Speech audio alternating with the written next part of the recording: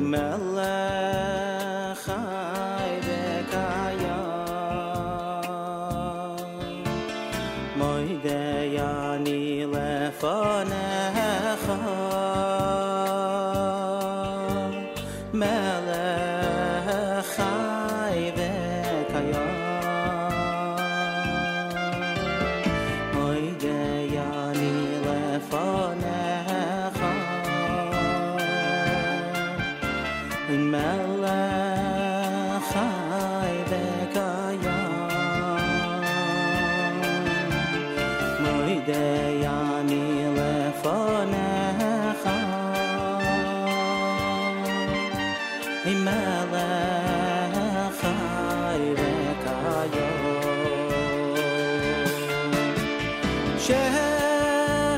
Shechazarta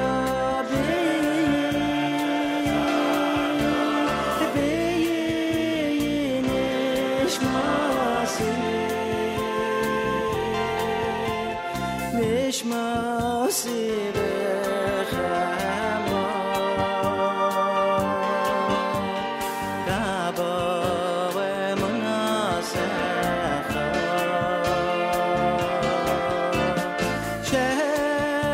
Shechazarta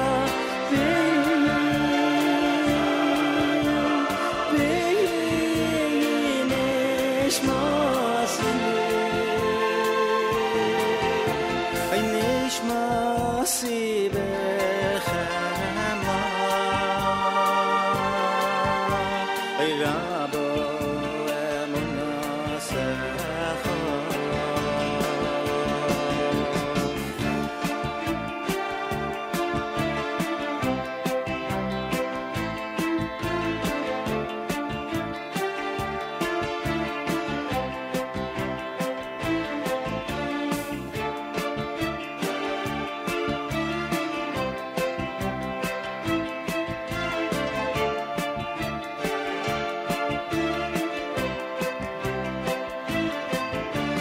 Moidei Ani Lefanecha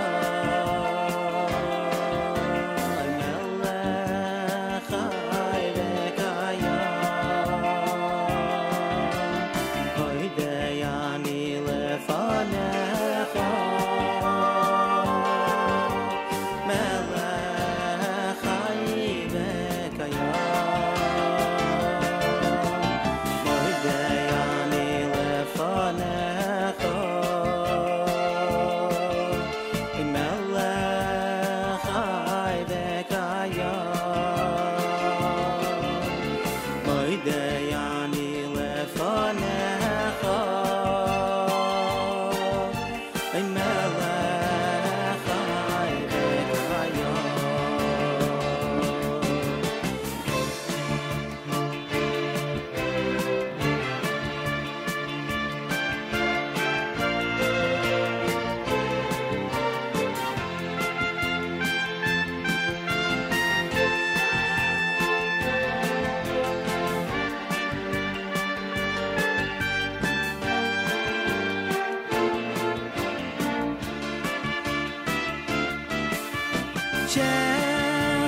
Shechazarta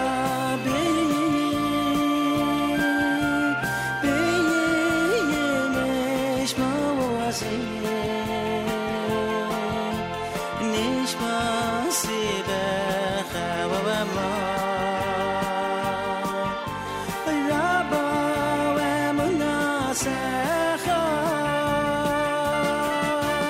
Moidei Ani Lefanecha Melech Chai V'Kayam Moidei Ani Lefanecha Melech Chai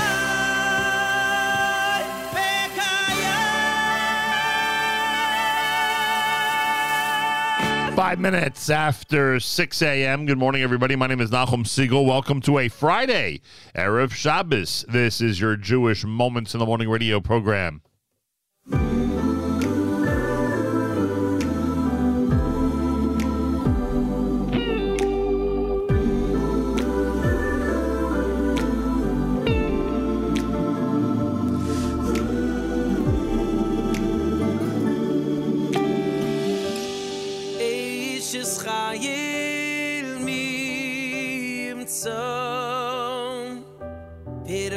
מפניני מכרו בוטח בו ליב בלו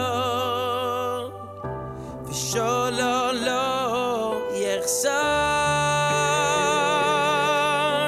שקר החין והבל היופי אישו ירס השם איתי סלו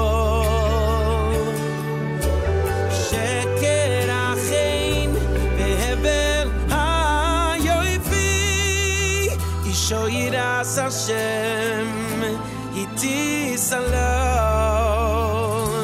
איתי סלו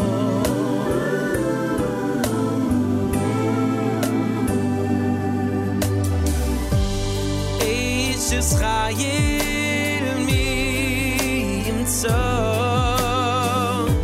ורחוק מפניני מכרו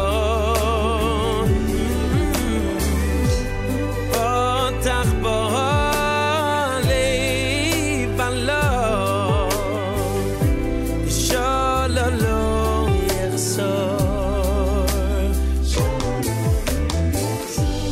איש חייל מי ימצא ורחוק מפניני מכרו פותח בו ליב בלו ושולו לא יחסור שקר החין והבל היופי אישו ירס השם איתי סלו שקר החין והבל היופי אישו ירס השם איתי סלו שקר החין והבל היופי אישו ירס השם איתי סלו שקר החין והבל היופי אישו ירס השם איתי סלו תנו לה מפרי ידך מהללויה בשיעור מעשיה תנו לה מפרי ידיה והללויה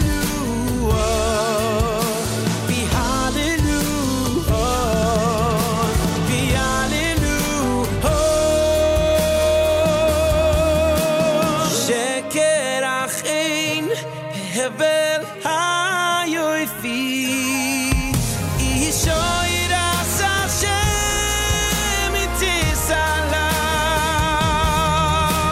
שקר החין והבל היופי אישו ירס השם איתי סלו איתי סלו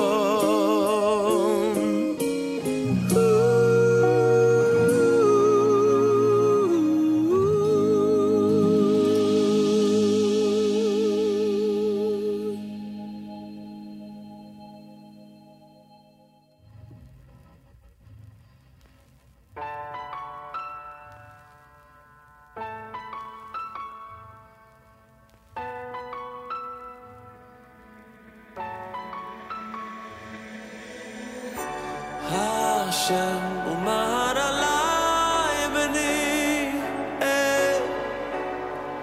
beni atu ani ayom yelideti khu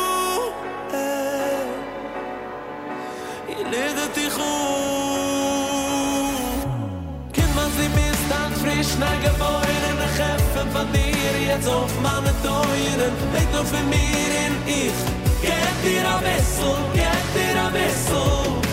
Tate, ich bin an frisch geboren, ist helfen von mir jetzt auf deine Teuren. Weet ich von dir, gib mir ein Wessel, gib mir ein Wessel, gib mir ein Wessel.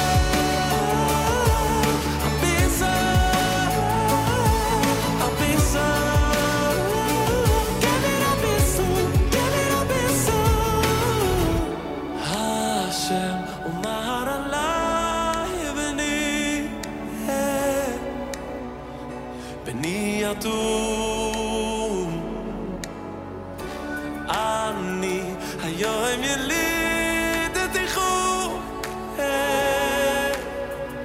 ילידתי חור אני היום ילידתי חור אני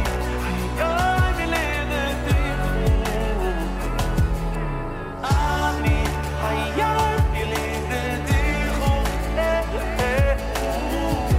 אני היום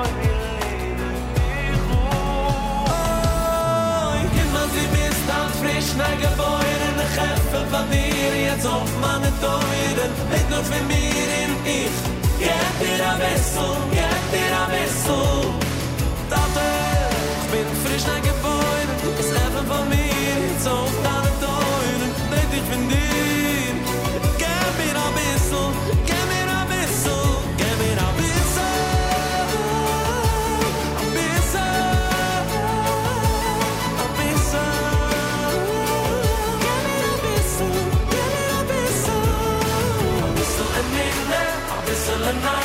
a bissel simcha, a bissel bli lachas, a bissel nicha, a bissel atzlucha. Get me a bissel minne, a bissel nachas, a bissel simcha, a bissel bli lachas, a bissel nicha, a bissel atzlucha. Get me a bissel. Immer sie bist dann frisch geboren in der Kämpfe von dir jetzt auf meine Teuren, weet nur für mir in ich.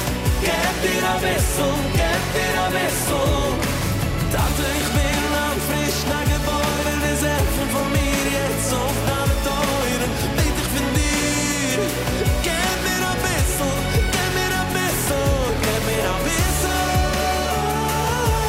Ein Wessel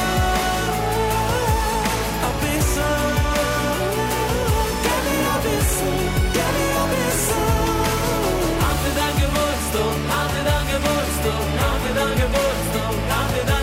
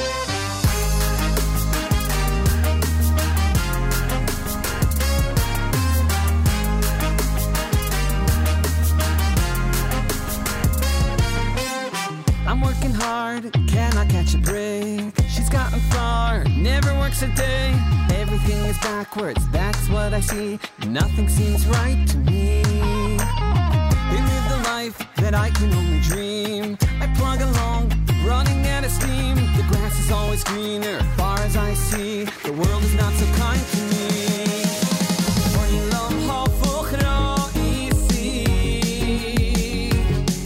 Not everything is like it seems.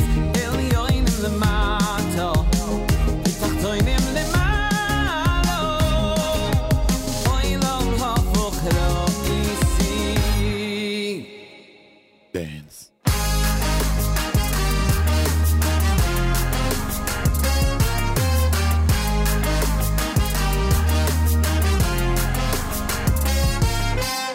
When life is tough, remember what is true. The one above sees differently than you. He knows what you've been through, and hard as you try, only he can tell you why. And in the end, it all will come around. We'll see the world was really upside down. The view from up above, it's not like what is here, and everything will be clear. Olam hafuchro isi. Not everything is like it seems. Elyoinim lemato, Tachtoinim lemalo. Olam hafuchro isi. Dance.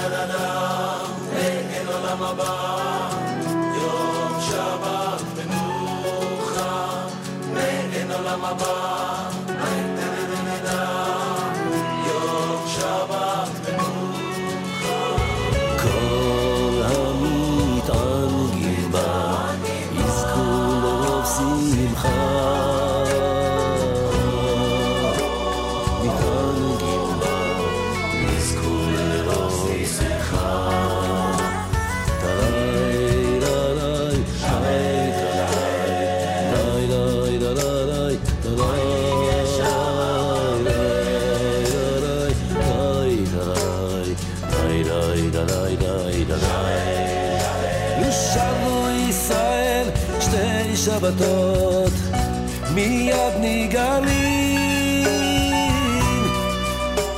שתי שבתות נגאלים. ישבנו ישראל שתי שבתות מיד נגאלים, שתי שבתות נגאלים.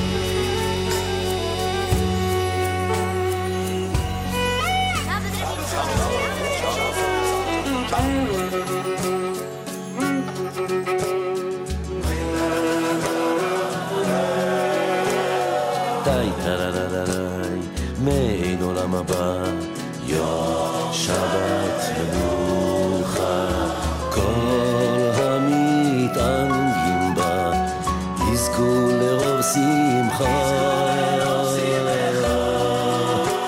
מתענגים בה יזכו לרוב שמחה.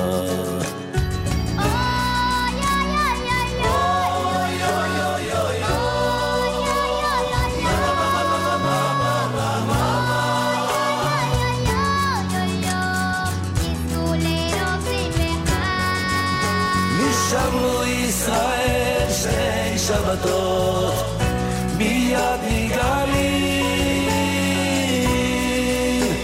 שתי שבתות נגאלים. שבנו ישראל שתי שבתות מיד נגאלים, שתי שבתות נגאלים.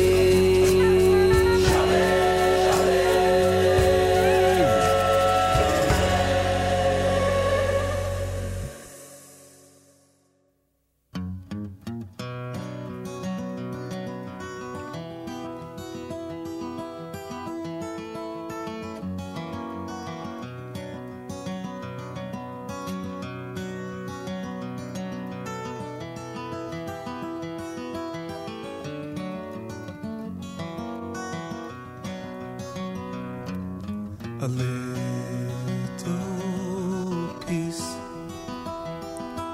a day of rest and ease. No more the race. Each man's a king, but in his humble place. Shabbat Shalom. It's nice to be at home. Shabbat Shalom.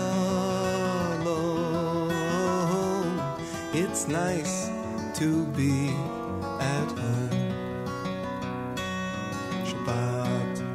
Shalom.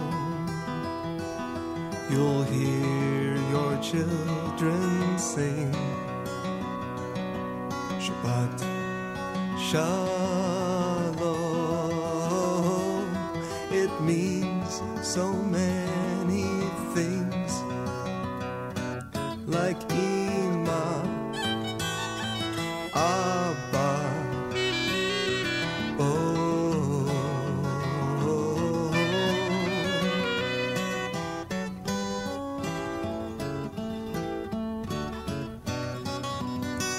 the Torah to make my soul to sing, make my soul to sing.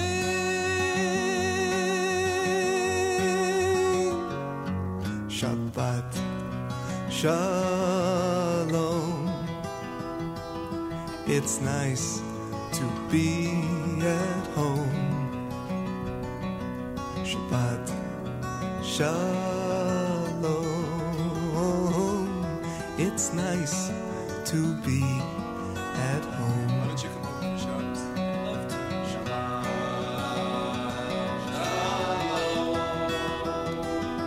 It's nice to be at home. Shabbat. It's nice to be at home.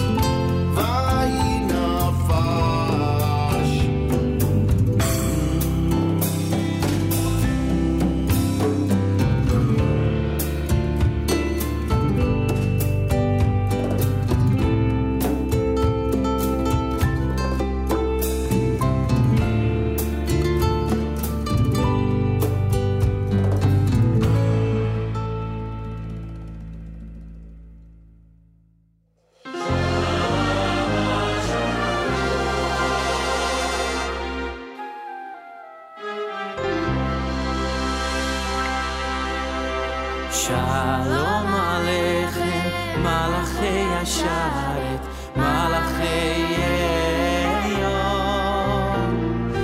Mi Melech, Malachei HaMelachim, HaKadosh Baruch Hu.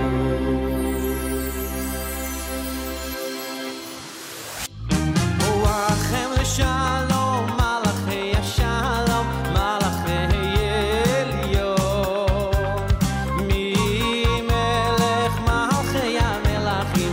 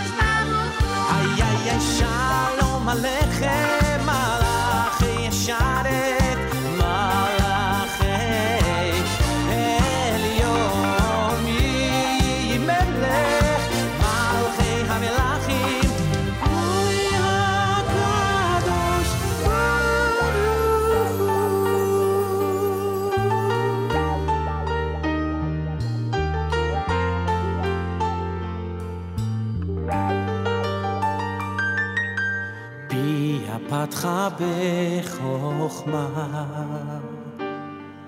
ותורת חסד על שונה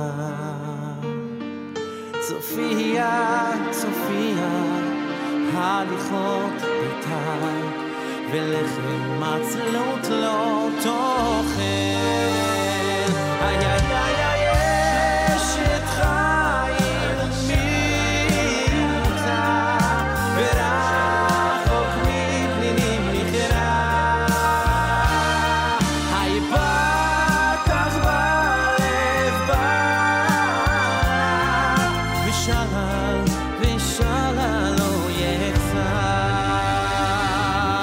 איי איי איי שקר החן והבל היופי אישה יראת השם היא תתהלל תנו לה לברי ידיה והללוה בשערים מעשיה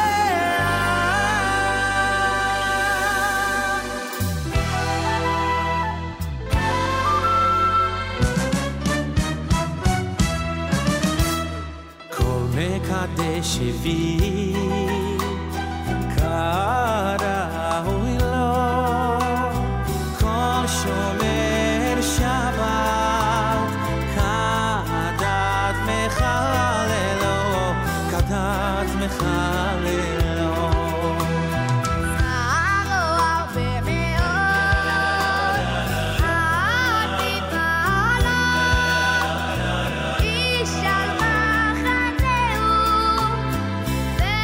ואיש על דגלו ואיש על דגלו אוהבי השם עמך כי בבניין אריה ביום השבת שישו ושיחו כי מקבלי מתנך ליה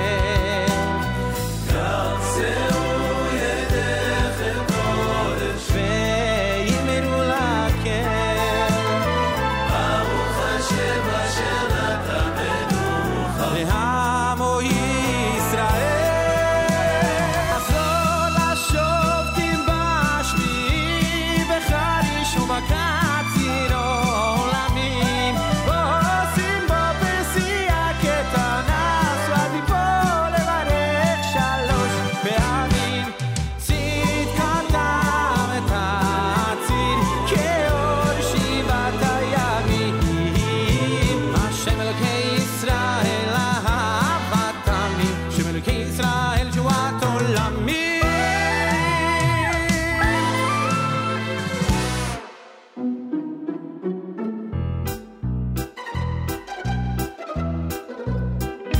מנוחה ושמחה אור ליהודי יום שבתון יום מחמדי שומרה וזוכרה הם המעידים כי לשישה כה ברואים ועומדים שמי שמיים ארץ וימים כל צבע מרום גבוהים ורמים תנין ואדם וחיית רבי כי בקשה צור עולמים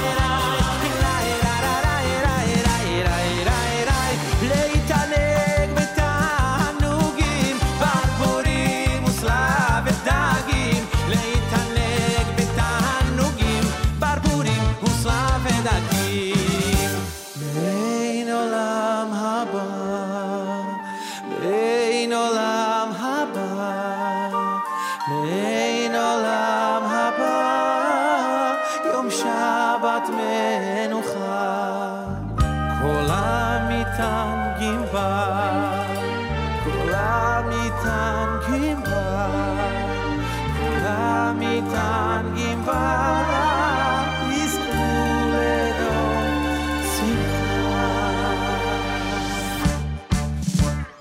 איי איי איי, מחבלי משיח, מחבלי משיח, מחבלי משיח יוצא לו לרווחה, מחבלי משיח, מחבלי משיח, מחבלי משיח יוצא לו לרווחה.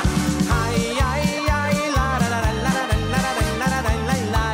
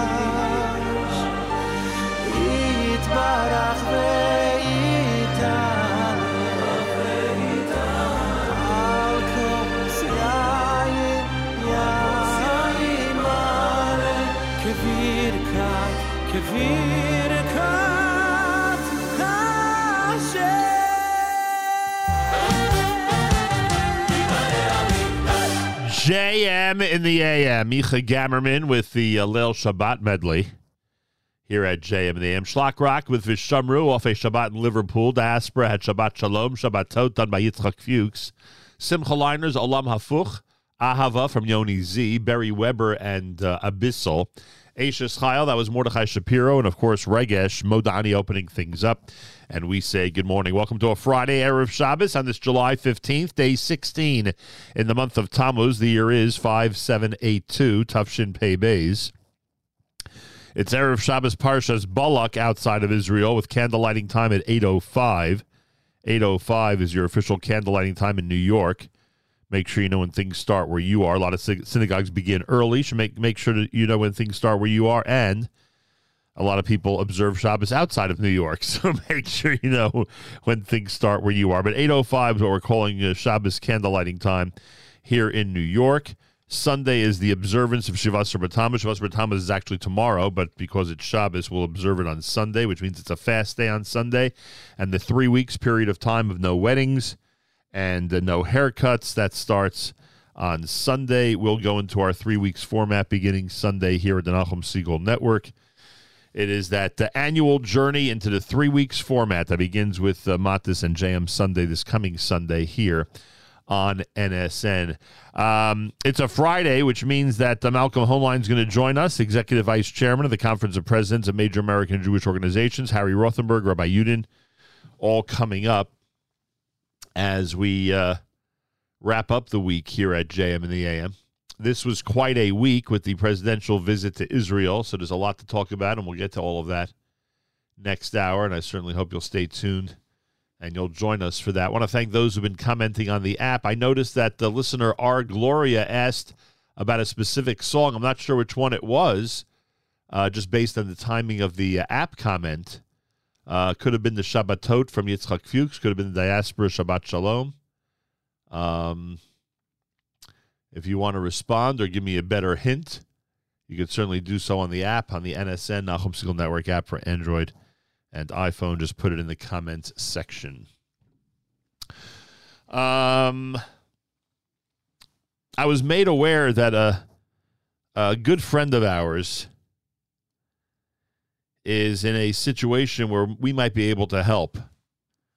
Somebody who's going to remain anonymous at this time is the subject of a notice, of a flyer that's been going out and going around that says, "Help save a life. Our grandfather/father is in dire need of a kidney donor.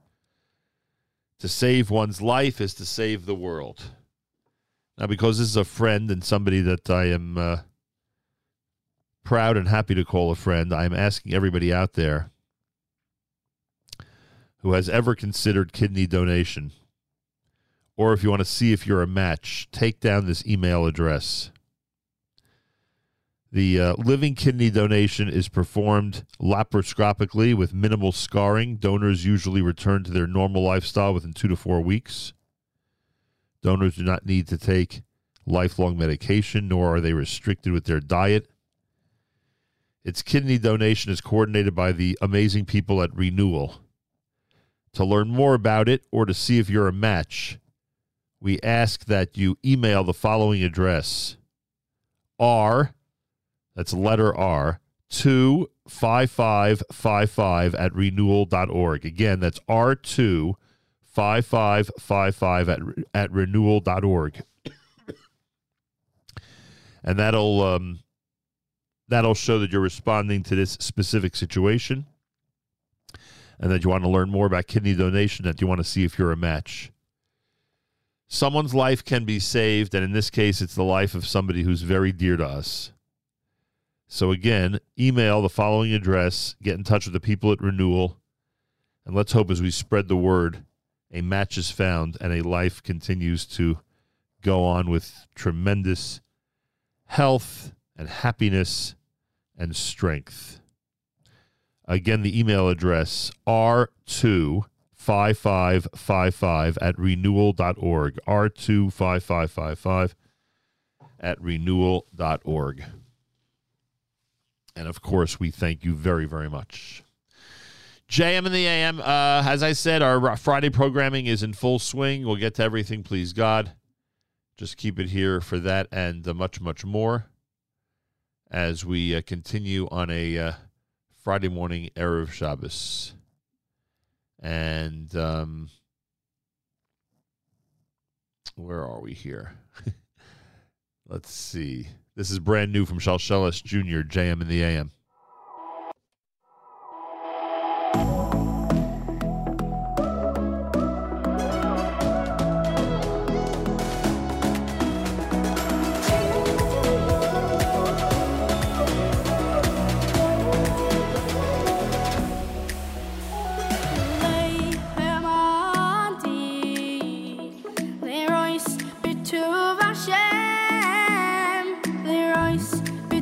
Hashem,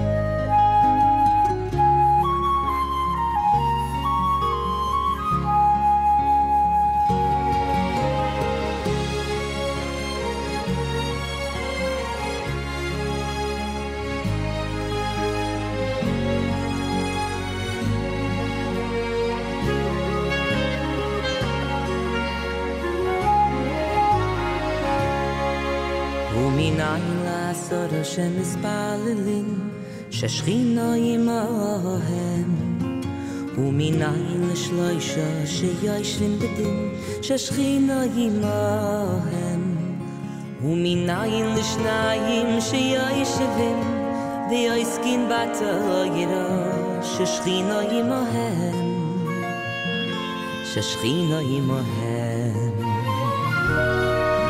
ומנין לעשות השם מספללים ששכינה עמהם ומנין לשלושה שיושבים בדין ששכינה עמהם ומנין לשניים שיושבים ויועסקים בתוירה ששכינה עמהם ששכינה עמהם ומנין שאפילו אחד שיושב ויועסק בתוירה שיושב ויועסק בתוירה ששכינה עמו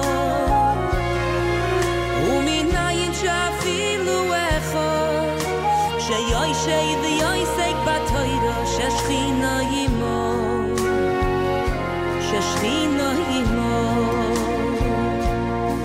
אוי ומנין שאפילו אחד שיושב ויועסק בתוירה שיושב ויועסק בתוירה ששכינה עמו ומנין שאפילו אחד שיושב ויועסק בתוירה ששכינה עמו ששכינה עמו ששכינה עמו ששכינה עמו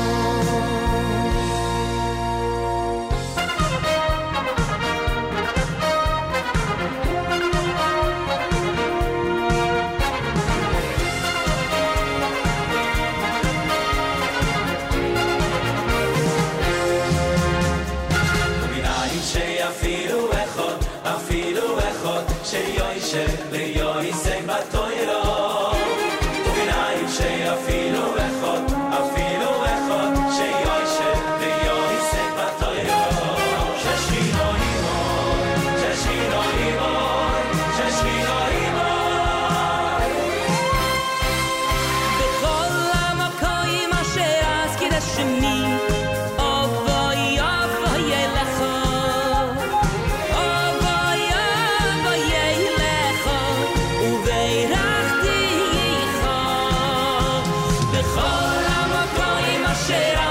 שמי אוי אבוי אבוי אליך אבוי אבוי אליך וברכתיך מנין שאפילו אחד שיושב ויועסק בתוירה ומנין שאפילו אחד שיושב ויועסק בתוירה ששכינה עמוי ששכינה עמוי ששכינה עמוי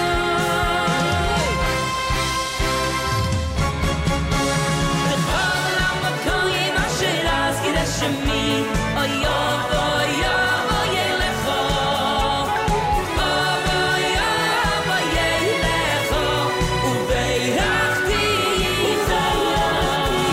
בכל המקום אשר אזכיר את שמי אבוי אבוי אליך אבוי אבוי אליך וברכתיך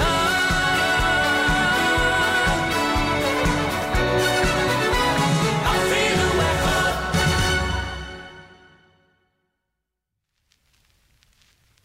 אוקיי נדבר בכל נכבודויס בשמחו החבר בשירי ידידויס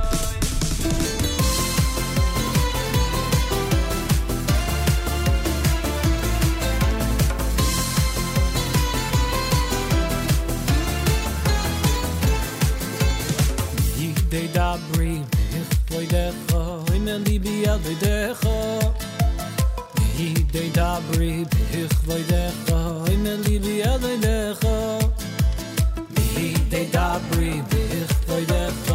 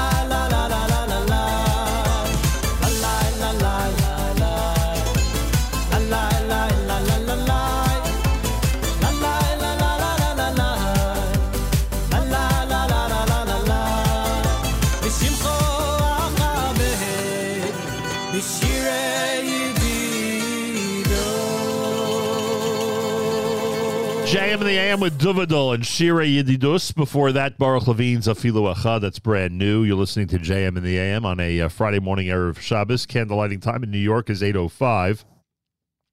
On this Erev Shabbos Parshas Balak, as I mentioned earlier, someone who is a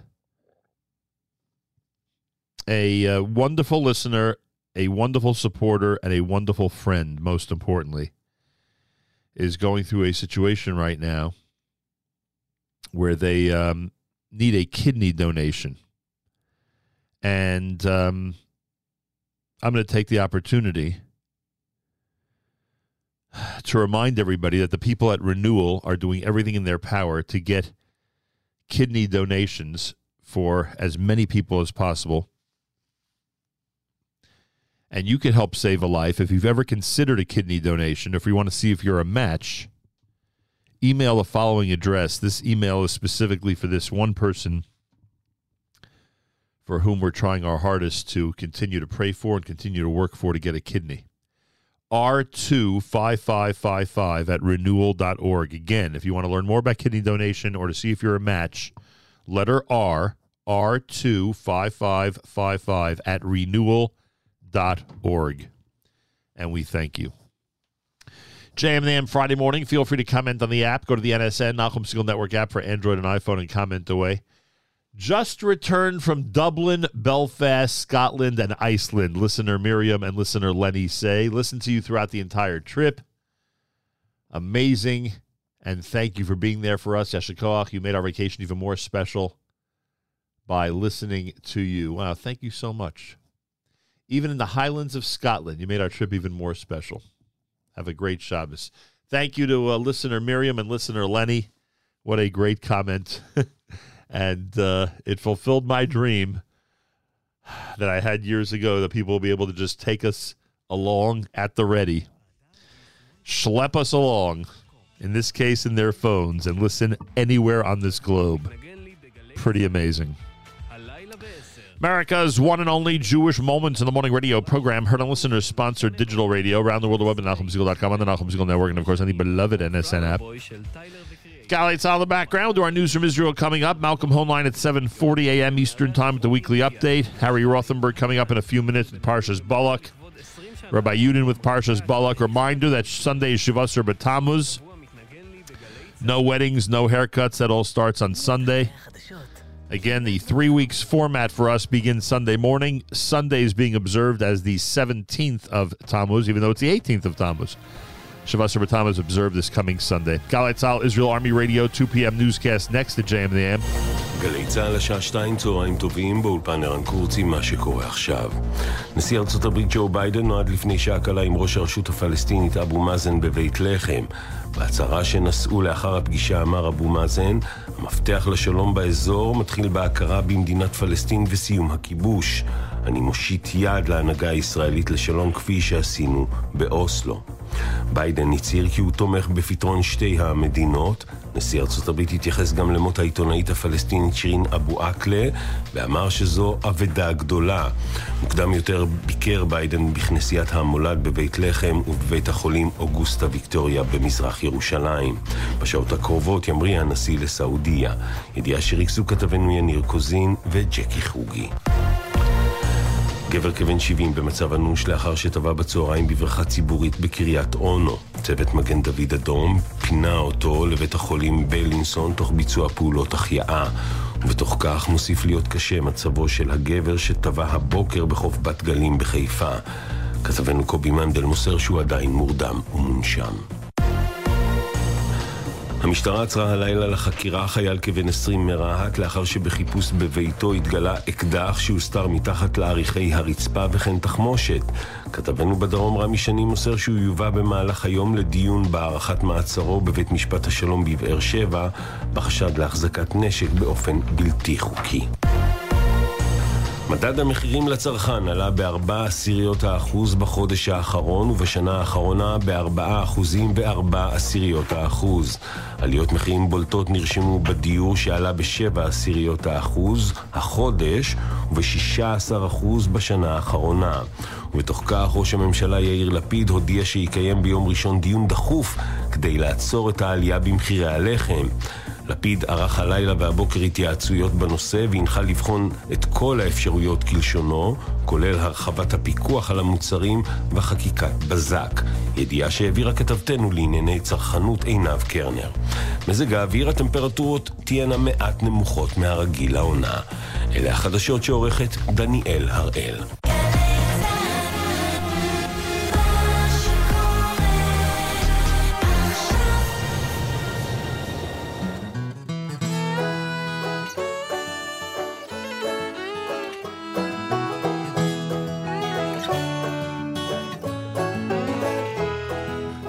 Confident and resolute.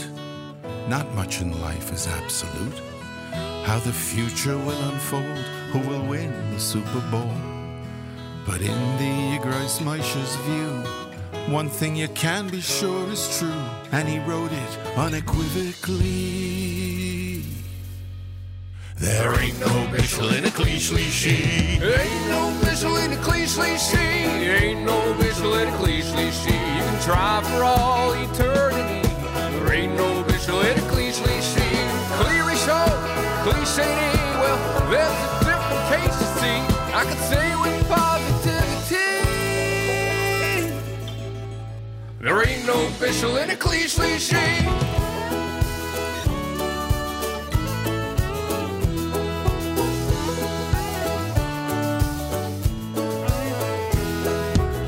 Don't take much to conclude this world has little certitude. Oh, yeah. In years past, high fat could kill. Now it's a diet pill. They don't work. There are at least two sides in each debate, and stocks will always fluctuate. Yes, they but do. he wrote that it's guaranteed. Money back guaranteed. There ain't no Bishel in a cliche. Ain't no Bishel in a cliche. Ain't no Bishel in a cliche. You can try for all eternity, but there ain't no Bishel in a cliche. Clearly show, cliche. Well, there's a different case, you see. It's an inescapability. Yeah, there ain't no Bishel in a cliche.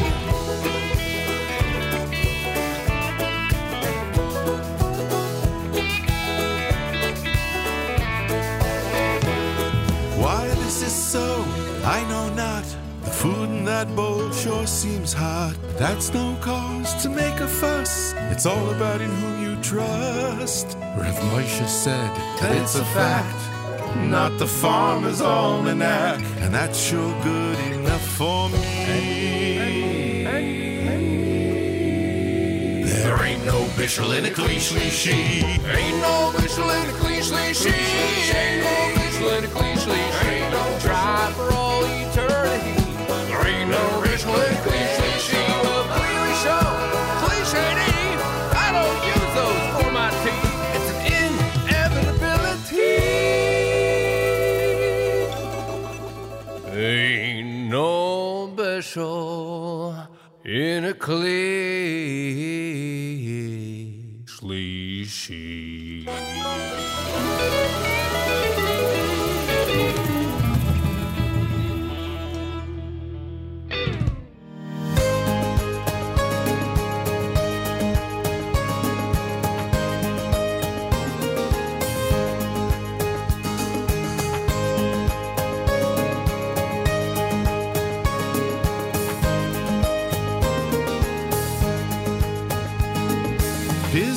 Asapecho is the fate of all mankind. No one can avoid the bustle and the grind. rushing to meetings, closing the deal, on the phone, on the road, buying, selling, spinning wheels. It's easy to lose balance, chasing money and success. But there's a special treasure with which we have been blessed. And as each day passes, joy fills the air, waiting for the moment to stand up and declare, Baruch Hashem, it's Shabbos, Heilige Tayere Shabbos. In the candles glow, our neshamos grow. Baruch Hashem, it's Shabbos, Baruch Hashem, it's Shabbos, Heilige Tayere Shabbos. Once the wine is poured, we become restored. Baruch Hashem, it's Shabbos.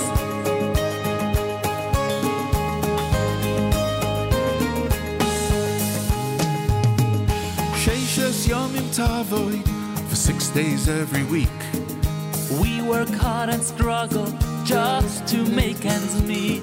But once out of 7, we all become kings who greet Shabbos HaMalko by rising up to sing. Baruch Hashem, it's Shabbos, Heilige Tayere Shabbos. As we learn and pray, tension melts away. Baruch Hashem, it's Shabbos.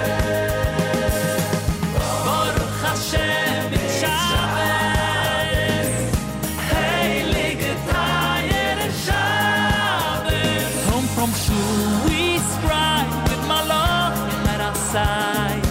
Baruch Hashem, it's Shabbos.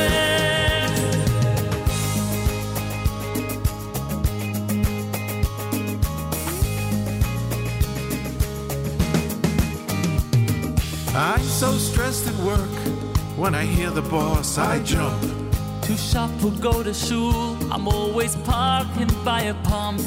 But all of the worry goes down the drain when my wife and children join me in singing the refrain. Baruch Hashem, it's Shabbos, Heilige Tayere Shabbos. Mishteigen Hecher, nicht im Bashefer. Baruch Hashem, it's Shabbos. Baruch Hashem, Shabbat higia, Yomer Adenu Magia, Matana Tova men olam haba. Baruch Hashem, Shabbat higia. Shabbos is the day we get to catch our breath, making sure our lives have purpose, with meaning and with depth. Hashem loves us, knows just what we need. So let these words be on the lips of every single Yid. Baruch Hashem, it's Shabbos. Good Shabbos. Heilige Tayere Good Shabbos. We were placed on earth for eternal worth. Baruch Hashem, it's Shabbos. Baruch Hashem, it's Shabbos. Heilige Tayere Shabbos. As much as all of the above, we get to bond with those we love. And there's one more plus. Our parents spend more time with us. Baruch Hashem, it's Shabbos. It's Shabbos. Shabbat Shalom. Good JM in the AM. Shabbos. Baruch Hashem at Shabbos. That's off Journeys Volume number 5, of course. Great brand new selection from this season. Before that, the Journey selection, Ain't No Bishul, tribute to the great late Moshe Yes, here at JM in the AM. And this season is coming to a close as the 3 weeks begin on Sunday Shiva Asar B'Tammuz being observed Sunday, even though the 17th of Tammuz is tomorrow, Shabbos.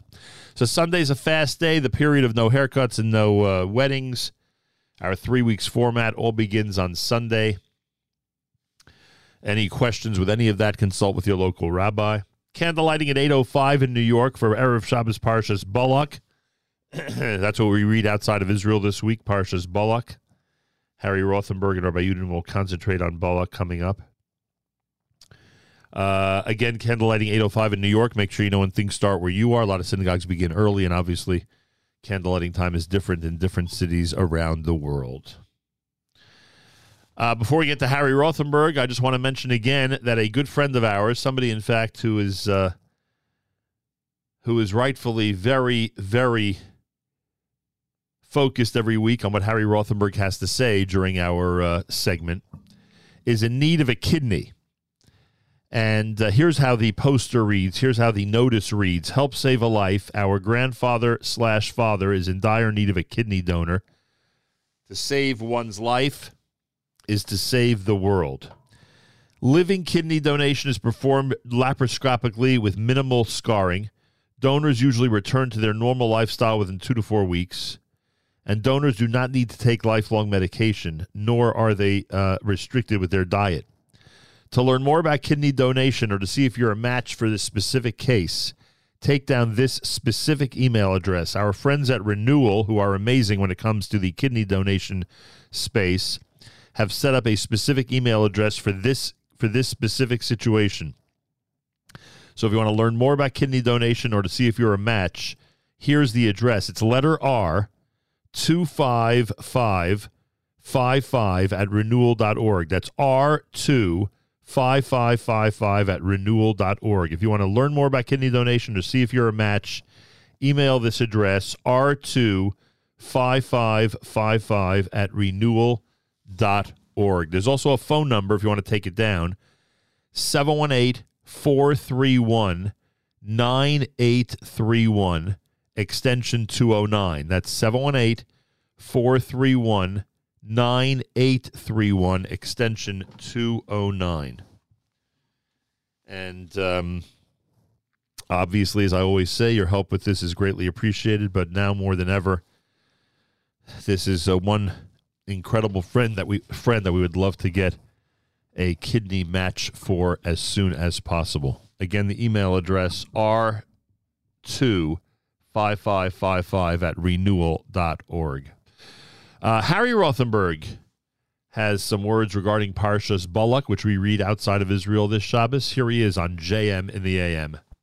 The Talmud, the Gemara, offers the following advice. A person should always be involved in doing mitzvahs and studying Torah, even shalom lishma, not for the sake of heaven. Why? Because eventually they'll do those things for the sake of heaven. And then the Talmud brings a very curious proof to that from this week's Parsha. It says that because King Balak, the evil King Balak, brought 42 sacrifices to God, he merited to have as a descendant the righteous Ruth, the Moabite convert. Now that's an awfully weird proof. First of all, Balak didn't just bring those sacrifices not for the sake of heaven. He brought them for an incredibly demented, depraved reason. He was trying to destroy the Jewish people. The evil sorcerer Bilam, whom he had hired to curse the Jewish people, told King Balak, if you bring those sacrifices to God, it'll increase the chances that my curse will work. And second, where do we ever see that King Balak ended up doing mitzvahs, let alone learning Torah for the right reasons? We don't. But maybe the Talmud's telling us the following. Balak did a mitzvah.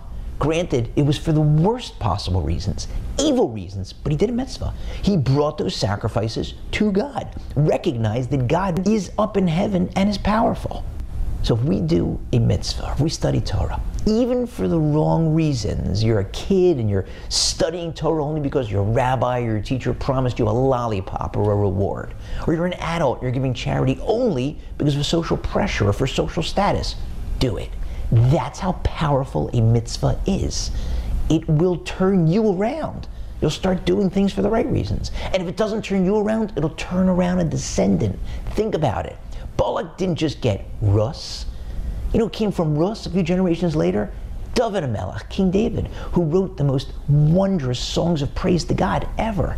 And from him came his son, Shlomo HaMelech, King Solomon, who brought sacrifices, just like Balak, to God, but for the right reasons.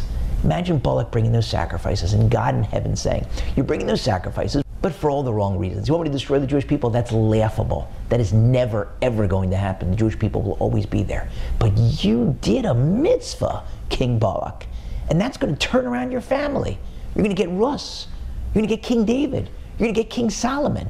That's how powerful a mitzvah and Torah learning are, even when done for all the wrong reasons.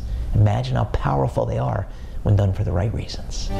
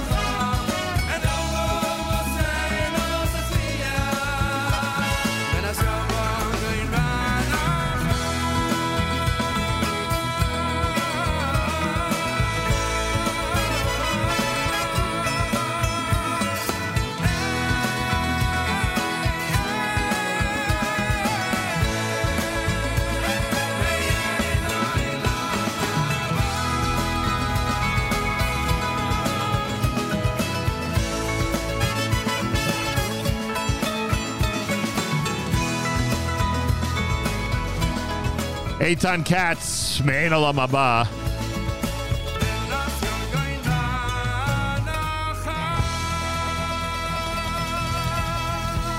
This portion of NSN programming brought to you by our friends at A&H. Abelson Hyman makes traditional kosher delicacies, pastrami, corned beef, salami, and more. Old world classics, beef fry, kishka, and more, and modern, better-for-you kosher products, including no nitrate added, reduced fat, and reduced sodium hot dogs, plus many other unique items. Visit the website at kosherdogs.net. Enjoy a 10% discount with promo code radio and try A&H today. I was in one of those major supermarkets last night that has the incredible meat displays, A&H all over the place, and those A&H salamis, I'm telling you, they just, even the packaging just looks so incredible and so amazing. And some of them are so large, they just dominate the section. So a big salute to A&H. And I know there's no grilling this Sunday, or at least limited grilling because of the Shivasar B'Tammuz observance, so maybe late at night, someone will fire up the barbecue. But whatever the case may be, this summer, make sure to make A&H a very big part of your grilling experience. You'll be glad you did. That much I could tell you. Malcolm Hoenlein coming up, Executive Vice Chairman of the Conference of Presidents of Major American Jewish Organizations. Rabbi Yudin, of course, on Parshas Balak. Naomi Nachman is brand new starting at 9 a.m. Let me run through the lineup of what Naomi has planned. Naomi Nachman, table for two at 9 o'clock. With cookbook author Eitan Bernath, Devora Adler from Chesed 24/7, and Matthew Chan, co-owner and manager of Chop Chop Kosher Restaurant up in Washington Heights. They are all guests of Naomi's on Table for Two, brand new at 9 a.m. Eastern Time. Mark Zamek with the Erev Shabbos Show, brought to you by the wonderful people at Kedem. That happens at 10 o'clock. Tomorrow night, it's Saturday Night Siegel with Havrami and Rabbi Eliezer Zwickler. I saw Rabbi Zwickler last night at the wonderful Rosazada Weiss Simcha. Mazal Tov and Mabruk. And then, of course, Matis kicks off our 3 weeks format Sunday on JM Sunday here at the Nahum Siegel Network. That starts at 7 a.m. Eastern Time on Sunday morning. So keep that in mind. We've been mentioning that a good friend of ours, somebody who means a lot to us, is in a situation where they need a kidney. And our friends at Renewal have released the following flyer. It says, help save a life. Our grandfather and father is in dire need of a kidney donor. Living kidney donation is performed laparoscopically with minimal scarring. Donors usually return to their normal lifestyle within 2 to 4 weeks. Donors do not need to take lifelong medication or to change a diet in order to do this. To learn more about kidney donation or to see if you're a match for this specific case, take down this email address. Letter R, 25555 at renewal.org. Again, that's R25555 at renewal.org. R25555 at renewal.org. That's how you can learn more about kidney donation and see if you're a match. And we thank everybody who's already participating in the efforts to help somebody who's extremely important to us. JM in the AM Friday morning on this Erev Shabbos. More coming up. This is from Moshe Klein.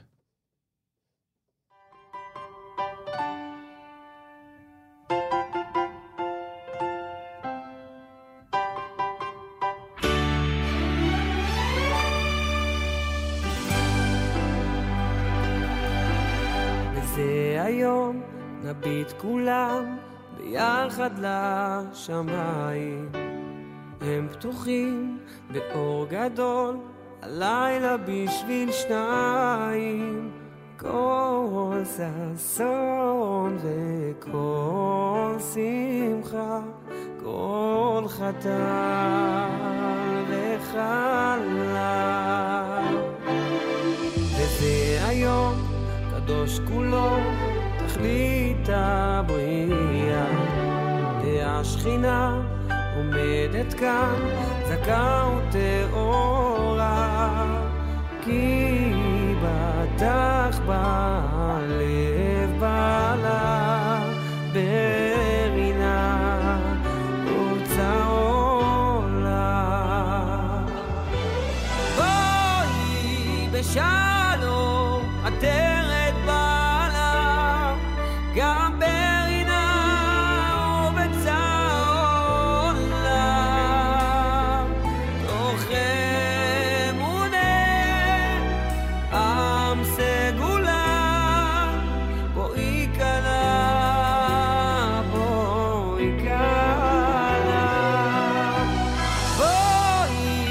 בשלום עטרת בעלה, גם ברינה ובצהולה, תוך אמונה עם סגולה, בואי כלה, בואי כלה.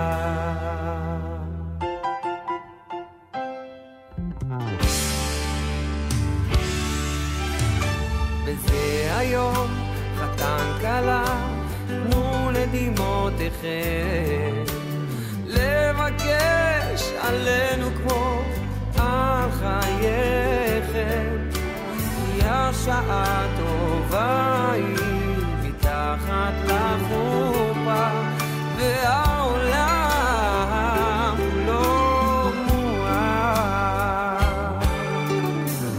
זה היום חתן כלה, הרימו עיניכם, המלאכים עושים כנף, עובדים בשמחתכם, אז בואי בשלום עטרת יעלום, ושלום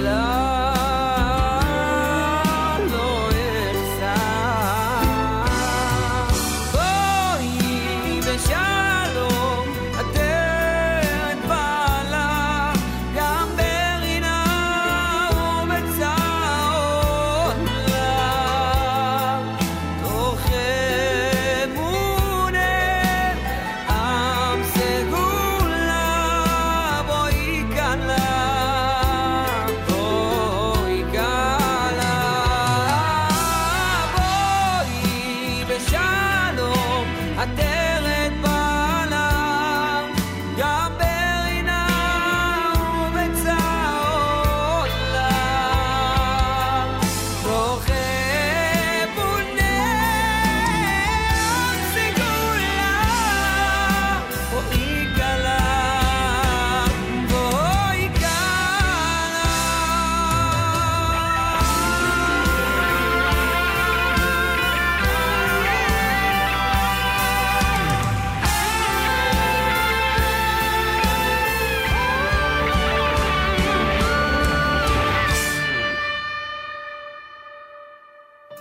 אשת חיים נמצא רחוק ופנינים נכרע, בטח בלב בעלה, ושאלה לא יחסר. בואי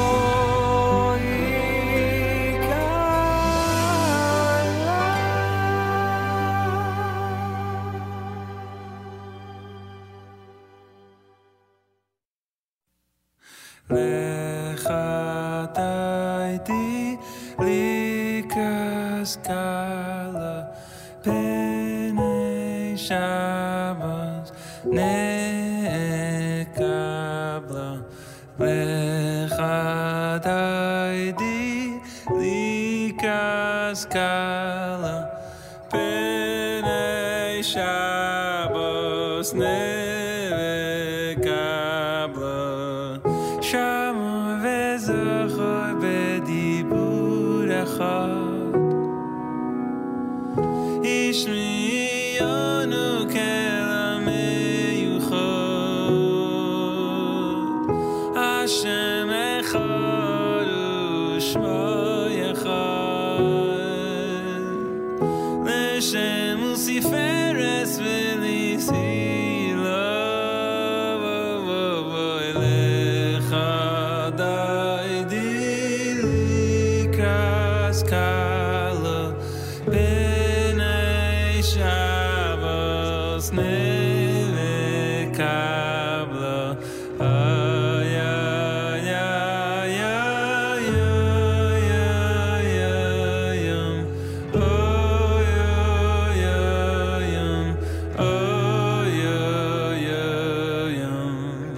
לקראת שבת לכו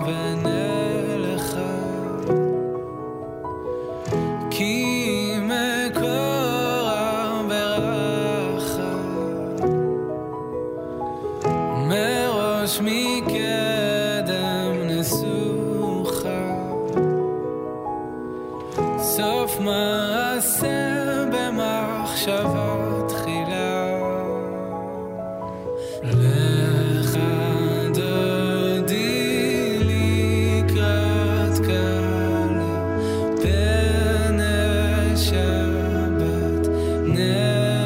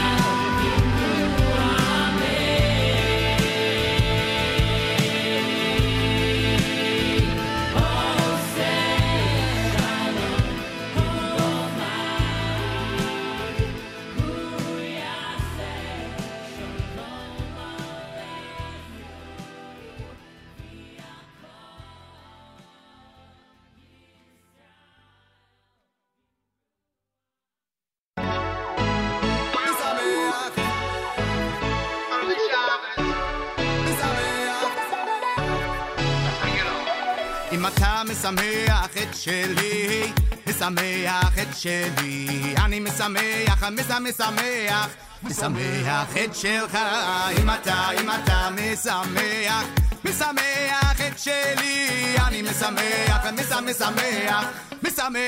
את שלך, משמח את שלי, משמח את שלי, אני משמח, משמח את שלך, אם אתה משמח, משמח את שלי, אני משמח, משמח את שלך, אוי אוי אוי אוי, משמח את שלך, אוי אוי אוי אוי אוי אוי.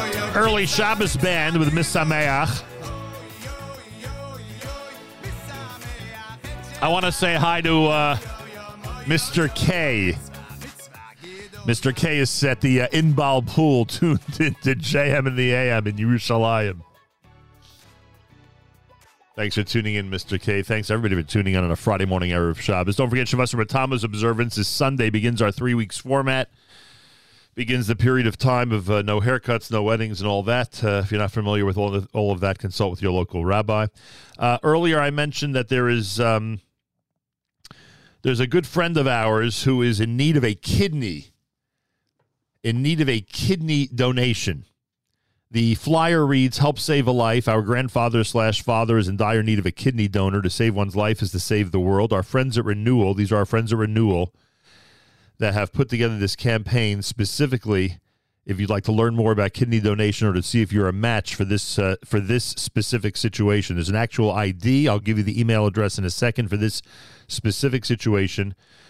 Renewal reminds us that living kidney donation is performed laparoscopically with minimal scarring. Donors usually return to their normal lifestyle within 2 to 4 weeks, and donors do not need to take lifelong medication or be restricted in regard to their diet.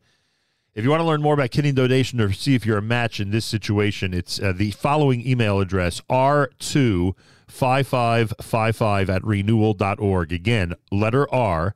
That's r25555@renewal.org, r25555@renewal.org, and your help with this obviously is greatly appreciated, to say the least. I want to remind you about our friends at JewishWorldReview.com. JewishWorldReview.com has thousands of articles about Israel and the Jewish world that you could print out before Shabbos and get up to date over the weekend on so many issues of interest. Go to JewishWorldReview.com for the entire array of resources. Again, JewishWorldReview.com. Get there at some point today and enjoy. Malcolm Hoenlein is Executive Vice Chairman of the Conference of Presidents of Major American Jewish Organizations, with us Friday mornings for the weekly update here at JM in the AM. Mr. Hoenlein, welcome back to JM in the AM. Thank you. Good to be with you. Appreciate that. Big week, obviously, with the presidential visit to Israel. There are a lot of specifics to talk about, but let me start with a general question. What did you think overall of the President Biden journey to the state of Israel? I think it was, it produced some interesting developments. I think it demonstrated a warmness and a friendship that a lot of Israelis, I think, greeted the trip generally with skepticism, but were impressed from the people I spoke to by the genuineness of of Biden's long-term relationship with Israel. I've known him since the late 1970s, and this was his 10th visit to Israel. And there were times of tension. I'm not going to say that it was a flawless record, and there weren't periods of tension, some of which have been highlighted in the past. But I think his comments, if you saw the note he wrote when he was at Yad Vashem and some of the statements that he made, and I know the two women, the Holocaust survivors that he met with, one I actually met spoke to the day before, when she called me about her concerns on the visit, and the staff had scheduled him just to do a walk by of them, and it was he who got down on one knee and started talking to them for 20 minutes, and I spoke to them afterwards, and they were really taken with what he said and his commitments and the things that he talked about, and they laid on him about anti-Semitism and about the need for Israel, to him to support Israel. And when a 95 and a 92-year-old woman say it, you listen. One, Mrs. Quint, was the wife of Manny Quint, who many people I know in our community knew. They came from New York, and The other lady whom I actually only spoke to the first time the 2 days before or day before, and both have amazing stories that I hope will be written up in detail on how this one came to New York and went right into Brooklyn College and did a PhD without any high school education, without any prior education, actually. Wow. And they're really amazing, amazing stories. So the agreements that came out, the one on Iran is better than I think some expected. It's not, they didn't have an agreement. And you saw the prime minister, I thought, made a pretty bold statement about challenging the president in public at the press conference about the need not to talk about diplomacy in words, but there has to be a credible threat of force. The I2U2 meeting, which got almost no coverage, but is really remarkable. The I2 is Israel and India, and the U's are the United States and the UAE. But this number one expands the relationship, the Abraham Accord, something we've been working on into Southeast Asia, and it will bring the Quad, which includes Korea, Australia, and India and Japan, into a relationship with them. But there were specific agreements here with the UAE putting $2 billion into these integrated food parks. But the significance, it won't be lost when the country with probably the largest population in the world in the next year or two joins Israel, the U.S. and UAE in a virtual meeting, and they covered a lot of area, including dealing with Iran, which India still trades with, but there were other coming together with the other groupings, and now the GCC 3+3 meeting, countries like Morocco and others joining, Egypt, Jordan. I think that these reflect the impact of the Abraham Accord, and the president's public association with Abraham Accords by name and with support for it and with manifesting it is, I think, considered important. And, Putin is coming to Tehran next week, and we're going to see the efforts of the counter forces, and read the Tehran press. You see how far what the impact of the visit has been and how they're reacting to so much of what has happened.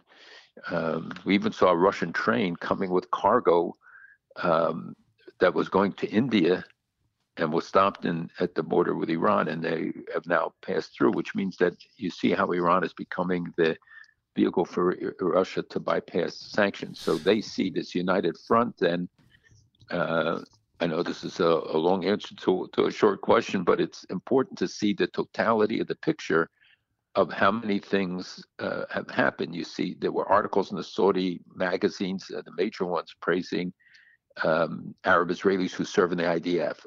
This was unheard of. Other statements, other visits, other things that are taking place that we shouldn't take for granted. And most of all now, the overflight rights, which for Israeli businessmen and others is very significant.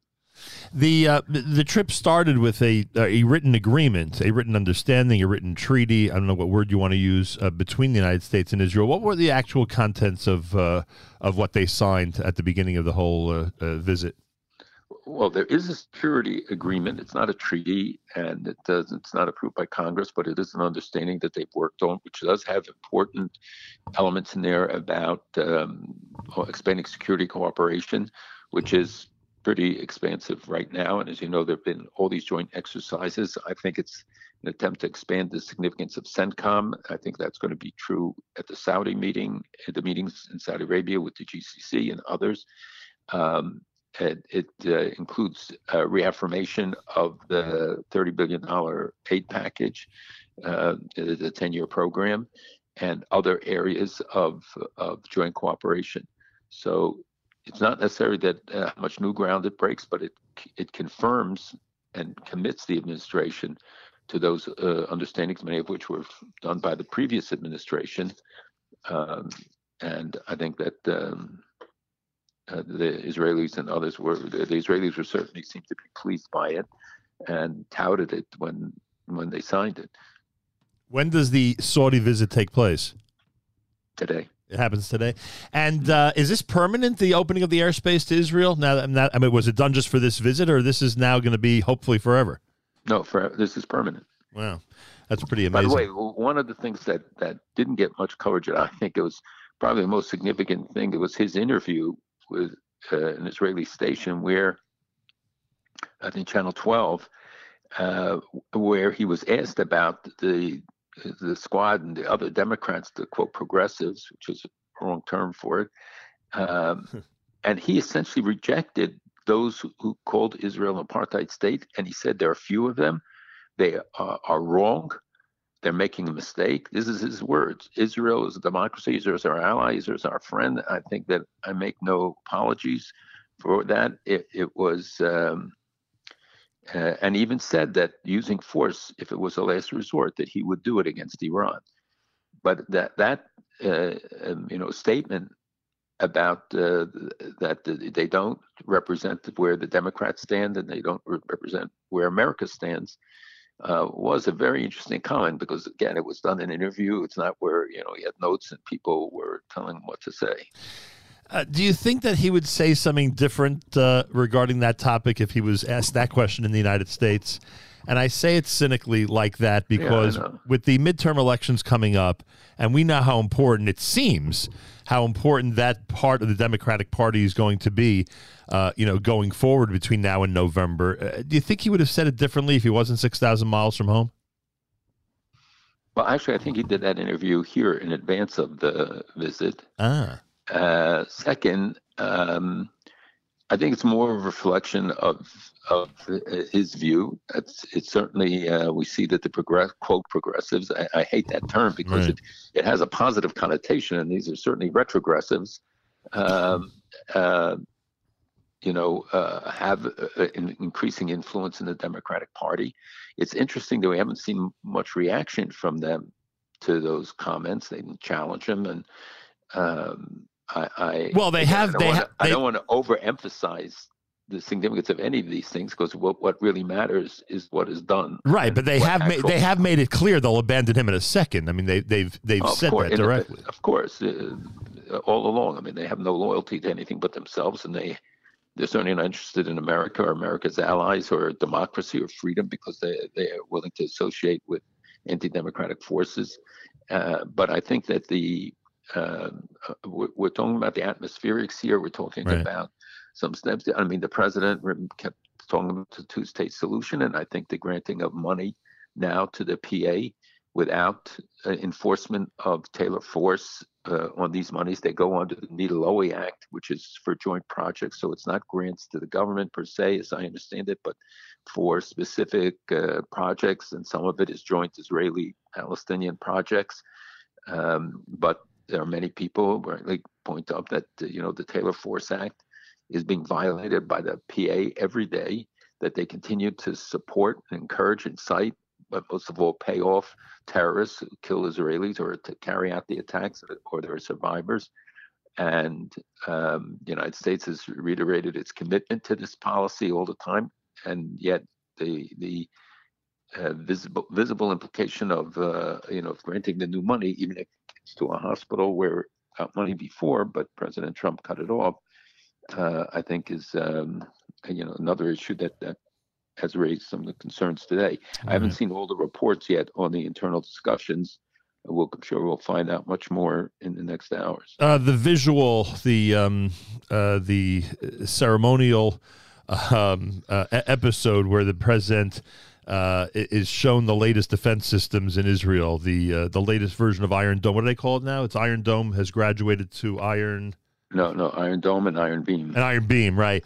So I mean, it's not related to Iron Dome. It is a laser system of defense against missiles. It's completely independent. The laser Iron Beam is a mechanism to harness energy, to be able to shoot beams at the missiles, because as it is, and we've talked about this, it costs $100,000 to take down missiles that come in, because usually you have to fire two Iron Dome, and you're taking down $1,000 pipe bomb, essentially an elevated pipe bomb, and this means that you would use just pulses of electricity, so it would cost $100 to take down $1,000 missile. So this system honestly, Nachum, is not really in effect. It's proposed, and I think that I think it's a mistake to raise the expectation as they are that this is already operational. But when he's going to view the latest that Israel has to offer in this area, I'm assuming that that's with Iran in mind and with the enemy in general in mind. I mean, those who incite and decide to start shooting rockets from places like Gaza, etc. Just to remind everybody that Israel has the latest technology and to remind everybody that America has Israel's back when it comes to this technology. Well, it was a reaffirmation, I think. Again, it's the symbolism, it's the message to Iran. And if you read the Iranian reactions, you see how strongly they take it. I mean, they are falling over each other to attack and criticize and attack Biden and the U.S. and saying that we're not going to yield on anything to get to the table, that the United States is not willing to get to the table. The president again reaffirmed his commitment to the process of negotiations with Iran, despite all that they're doing, and we see that their provocations with China, with others, where they're expanding the relationships. And by the way, built into the strategic agreement is also about dealing with China and China's activities. It did seem, though, that the president was more, and maybe this was just a silent affirmation, but I thought he had actually made a statement about it as well, in addition to what the prime minister said. It seemed that he was more willing to admit that the military option was necessary, that it was on the table, that the U.S. would endorse it. It gave me the feeling, watching the two of them speak about Iran, that if a last resort, in fact, was necessary, the U.S. would be there to back Israel. So I think that was interpreted from the remarks, but I thought in his interview, he was very explicit and said, yes, he would use force as a last resort, which, as you know, many in his party would reject and have warned against. I don't think it was a commitment of any particular kind, and hopefully we will never come to that point, but that the United States will work with Israel and the other allies who they will hear from in Saudi Arabia, for whom Iran is as great a threat as it is to Israel, even if they aren't always as explicit, but all of them certainly consider it as such. What I thought was important was the reaffirmation at that meeting, at the visit to the Iron Dome and Iron Beam. They were, by the way, at the airport. They moved him there so that he didn't have to travel around more to get there. But did they bring Masada to the airport also? So mobile, right? But actually, just the Dead Sea. But it's a reaffirmation because U.S. and Israel. We have to remember it's American money, American support that made Iron Dome possible, and it's the Joint Missile Program and the amounts of money that America is giving Israel, which. Again, we sometimes get lost in some of the debate and the nature of the debate. This is not to declare that the problems are behind us or the issues that are raised. We'll see what happens, but I think what you saw was the president on his own and his talk declaring himself, "I'm a Zionist." To be a Jew to be a Zionist, which he had said before. It's not so much how we react. Think of how the Arabs hear that. Yep. I can only imagine what they were thinking. It's America's one and only Jewish Moments in the Morning radio program, heard on listeners-sponsored digital radio. Around the world, the web at NachumSegal.com and the Nachum Segal Network, and, of course, on the beloved NSN app. Malcolm Hoenlein is Executive Vice Chairman, Conference of Presidents of Major American Jewish Organizations. With that in mind, by the way, the man who declared I am a Zionist went to meet with Mahmoud Abbas. What do we know about that encounter? As I said, I haven't seen the reports yet on it, but I told you about the monies that were allocated, and Abbas had a list of demands that the United States will not meet.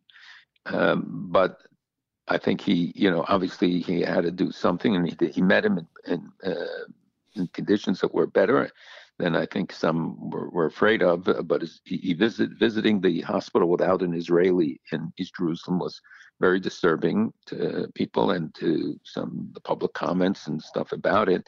That it's a statement, and that's the point, that in the Middle East everything has symbolic in addition to whatever the actual are. It's how people interpret it. It's the messages that are sent, and the fact that they keep reaffirming the desire to have a consulate in Jerusalem.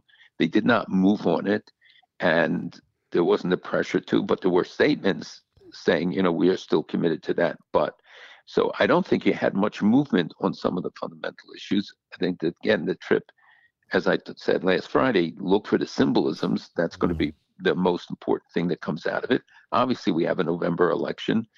I don't know that that Israel and the Jewish vote is going to loom so large in it that's the reason, and to be cynical and not to welcome the comments that were made. We should always have a Akar Tov. We should recognize the good, just as we criticize the things we disagree with. Well, the I am a Zionist quote is really amazing, and I can only imagine how many feathers that ruffled throughout the Middle East. And also his note, Yad Vashem. Right. Again, the stuff that he did himself. Right. That it wasn't somebody standing over his shoulder writing and telling him, write this. I think is what I look for, is where he's really at.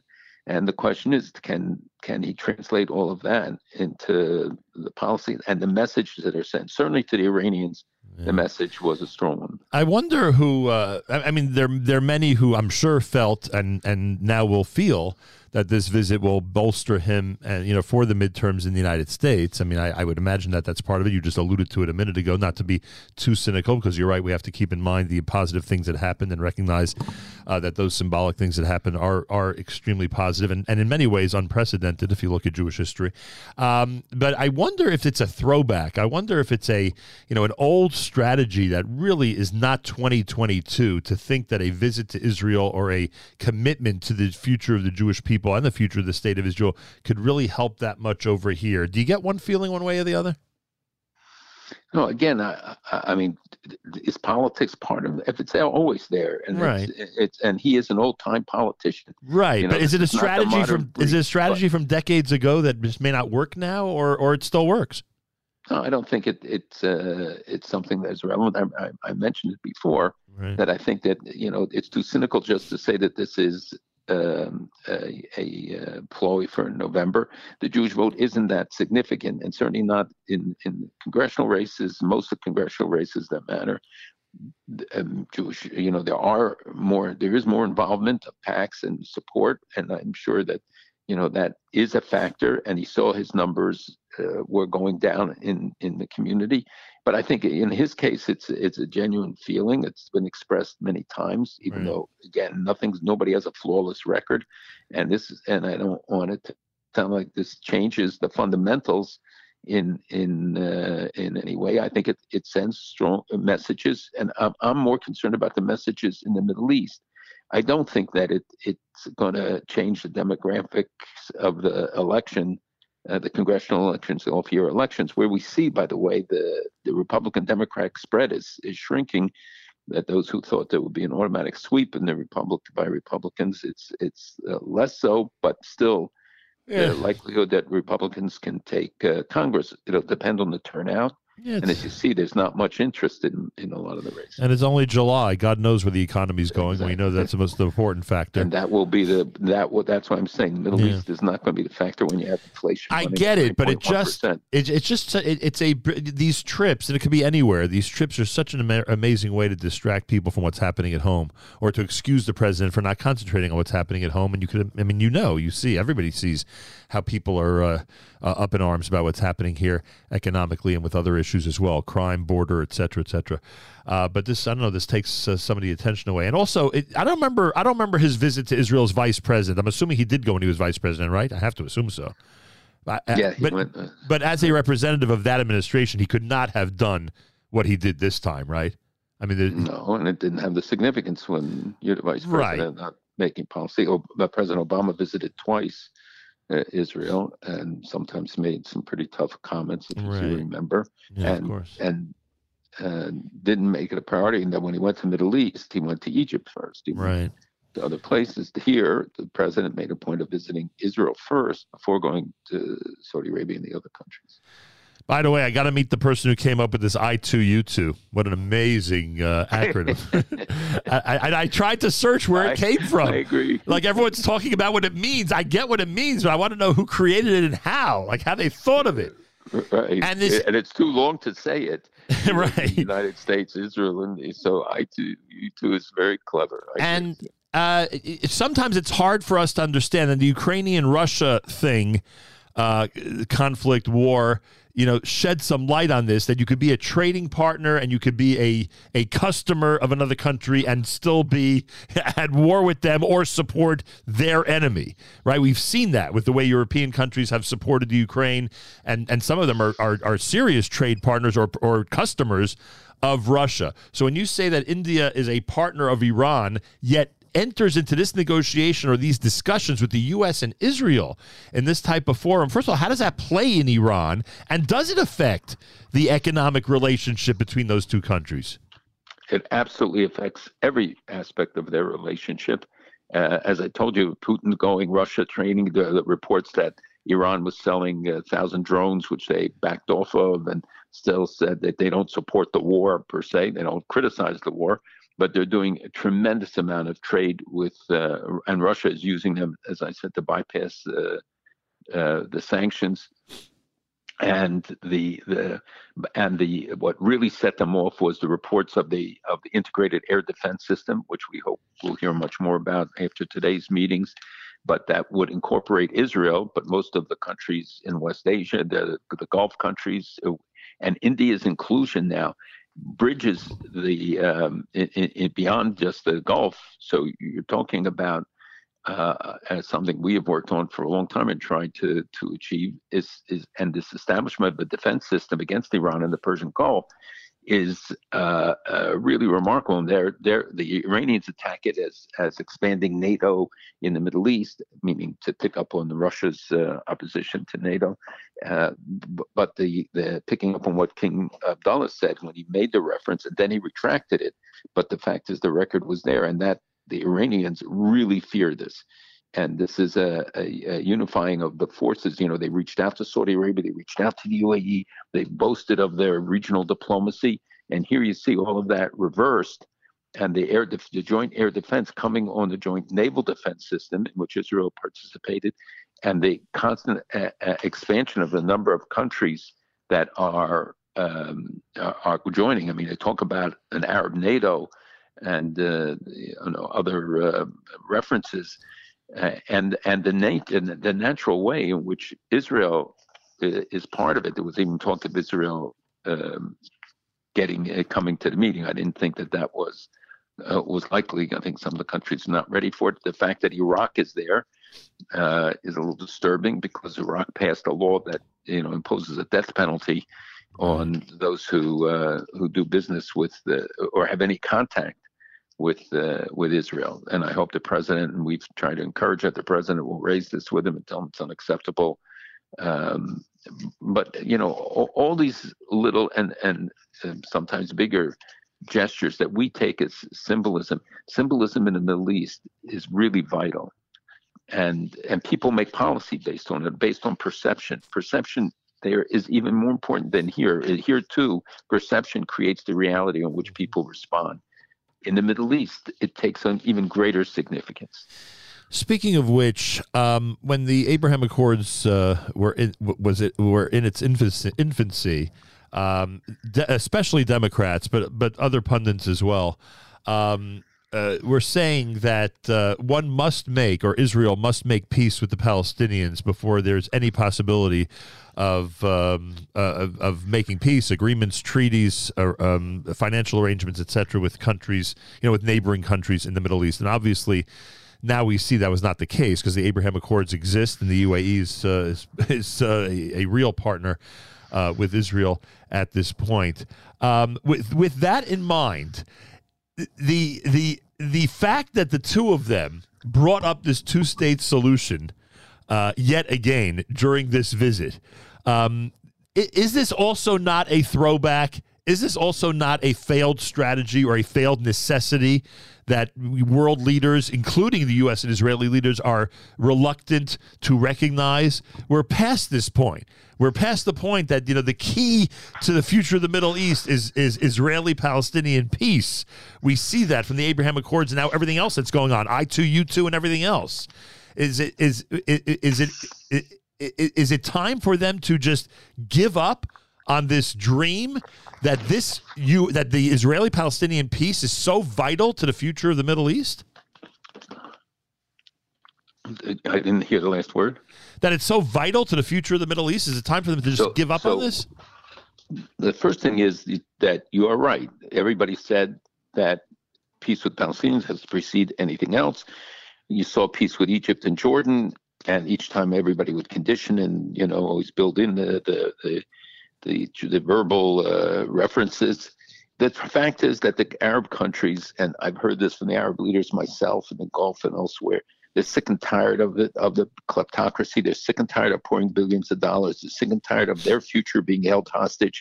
The Palestinians who are not willing to move forward. And look at the stats in the Palestinian Authority itself. The Palestinians are sick and tired of the government, who's in the 8th year or 4-year term, that the economic conditions are disastrous because they don't get more aid than any other people per capita in the world. But because it's all wasted, and you see virtually no economic development, no real change, water policy, et cetera. So these grants, by the way, and the money that is going for specific projects, not to the PA, which is a way of covering, I think, what they think will be the criticism of the violation of it. But don't dismiss it. It's still a big factor in the Arab world, in the countries that they want this issue resolved. That's what Arab leaders, it's like an obstacle, it's a stumbling block. And that until this is out of the way, they can't do all the things they want to do. But the fact that the Saudis now will open the skies and do other things, and that they're gradually increasing the number of visitors and all the things that we've done, that have been done, and the military cooperation, intelligence cooperation. I mean, many of them remember that the Palestinians were on the wrong side of the conflicts in Yemen and elsewhere. So you can't dismiss the issue. You can't say it's not relevant, and that we have to. I think the Israeli approach was to say, let's do economic development, let's help. The hospitals, the medical infrastructure will do the things and meet the needs of the people. But you can't do that as long as the system, when you have, first of all, two Palestinian entities in Gaza and in the West Bank, and they're fighting each other constantly. And now an election would probably elect Hamas leaders in the West Bank because they're sick and tired of this government, and young people are alienated and leaving. So you can't just say it's no longer relevant. The problem is that we become a mantra of just saying two states, which nobody defines. It can't, it's too easy to dismiss it, and this is too complicated and too sensitive to engage in verbiage that's not carefully thought through. Yeah, I get that. Do you think that this encounter in Saudi Arabia is going to be as awkward as all the journalists are saying it will be? So, it's sort of like reading Gemara, Abdul, that about why he didn't shake hands with all the people in Israel, because he didn't want to have to shake hands when he got to Saudi Arabia. I don't think it doesn't make sense to me, but I mean, everything's possible. And go ahead. But I think that how he finesses this after his earlier comments and his continuing the comments about the Khashoggi affair and human rights, etc. I'm sure it'll open him up again to criticism within the extremist party elements in the Democratic Party. But Saudi Arabia is still vital. And when we have an energy crisis, we have other things, and whether he asks for their oil, doesn't ask for the oil, obviously increased production by Saudi Arabia is very vital. I saw that the Iranians, by the way, are increasing by 21,000 barrels a day their production of oil, and which means that the IRGC and the Supreme Leader and those who benefit by the income, not the people, will have that much more money coming in. Who does that get sold to? Mostly China. Wow. Yeah, we haven't mentioned 3/4 to China. We haven't mentioned China in this whole conversation yet. Wow. I did mention China before, but you weren't listening. That was the one word I missed. But China, you know what? It's really an important point how little China was publicly acknowledged. But in the discussions, as you know, the Haifa port was sold. It was originally the Chinese wanted to do it, and right. And the fear of China and China's expansive role with this Belt and Road Initiative, which is really a way of expanding their influence, their role in Iran and the economic relationships. And as you know, they buy energy anywhere and everywhere, including having relations with the Saudis and all. But if you look in South America now, we see the expanding role there as we lose that whole continent. And I'll repeat it every week until people really take it seriously. Every week we have more deterioration of the situation there. And this week there's going to be a meeting between Putin, Erdogan, and Raisi in Tehran. So they're trying to co-opt Turkey, which plays all sides right now because their economic conditions are terrible. The political situation is weak. And they are expanding that cooperation as well. There are so many moving parts right now. It's impossible really to cover it, not in an hour, not in 2 hours, to get people just to see the different elements and the interrelationship. So now you see how South Asia relates to the Gulf, relates to the Mediterranean Initiative, and become more and more interdependent. And you see what's happening in South America relates to Russia, to Turkey, to Iran, and a direct threat to the United States. Anybody who thought that this visit by President Biden would not help the current Prime Minister of Israel, even if he is an interim or caretaker Prime Minister, was wrong, in my opinion. I agree. If anything, this certainly helped his political profile. I think it gave people an opportunity to hear him. The international community really hasn't heard much of him at any point. And his stand on Iran was good. Right. I mean, obviously he has other positions, but I thought that Biden's warm embrace of Netanyahu was also significant, so that the people can't say that if Netanyahu comes back, he won't have a good access to President Biden, and that the fact they had the private meeting at the president's house, I think it really also promoted President Herzog, who put himself front and center in everything and everywhere. Yeah. I think it's exaggerated. I mean, a larger than previous presidents' roles, and he's very reaching out and very active presidency, and creates a good presence. But I thought that the Netanyahu-Biden meeting and Biden's comments and saying "I love you," despite everything when he met, and the only one he shook hands with, actually at the he's forgetful. He forgot the procedure that he wasn't supposed to shake hands. Well, with he didn't trip, he didn't fall, he didn't do it. All the things people were looking for. Yeah, thank God for that. Yeah, thank God. And again, I think people should look at where he wrote, what he wrote when he was on his own. Right. And especially Yad Vashem and at the Welcome book, but when he at Yad Vashem, he said it's great to be back to my emotional home, and talked about never forgetting and what he teaches his children and grandchildren about it, which is something he told me years ago about remembering, and what he talks to his kids about now. He took them to a concentration camp to visit, I think, to Dachau, when he was on a tour with them. We're going to face the realities. I was just going to say, comes back to normal. Right. People are very good at focusing on the past. And no, but also we're going to, this is very good and again, symbolically significant, maybe substantively significant in what comes out of the meeting, the change with Saudi Arabia, the breakthroughs. It's, as I've said all along, it should be step by step with them. And all of these things will lead eventually to diplomatic relations. I don't think while this king is alive, but I think this happening under the king's watch, that they have the overflight rights, and they didn't do it specific for Israel. They said for any country that meets their requirements. Right. But cutting 3 hours, 4 hours off the trip means that Israel becomes more competitive.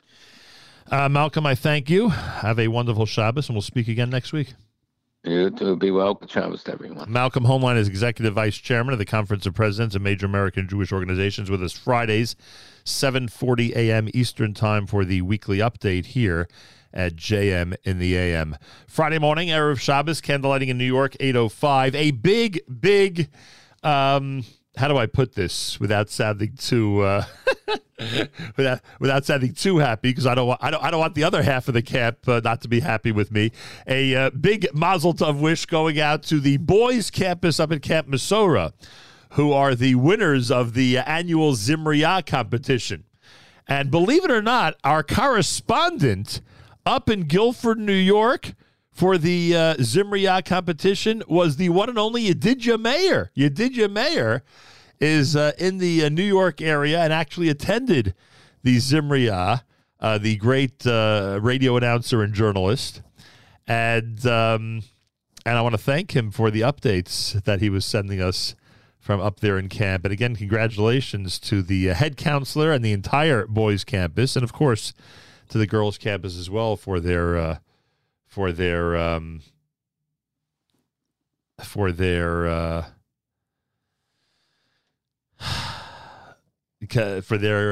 great competition. And to Ari Katz and Dina Katz, everybody up at Camp Mesorah, I'm sure it was an amazing night. Mazal Tov from all of us here at JM in the AM. This time each every Friday, every Erev Shabbos, with great pleasure, we present Rabbi Benjamin Yudin, spiritual leader emeritus, Congregation Shomrei Torah in Fair Lawn, New Jersey, to address the entire listening audience concerning the Torah portion of the week. Good morning, Rabbi Yudin. Good morning, Nachum. Good Erev Shabbos, everybody. Tomorrow we have the privilege of reading Parshas Balak. Parshas Balak, one of the most challenging parshios in the Torah. Number one, what's it doing here? There are no mitzvos of the 613 found in Parshas Balak. However, it does contain very many lessons for the Jewish people and indeed mankind.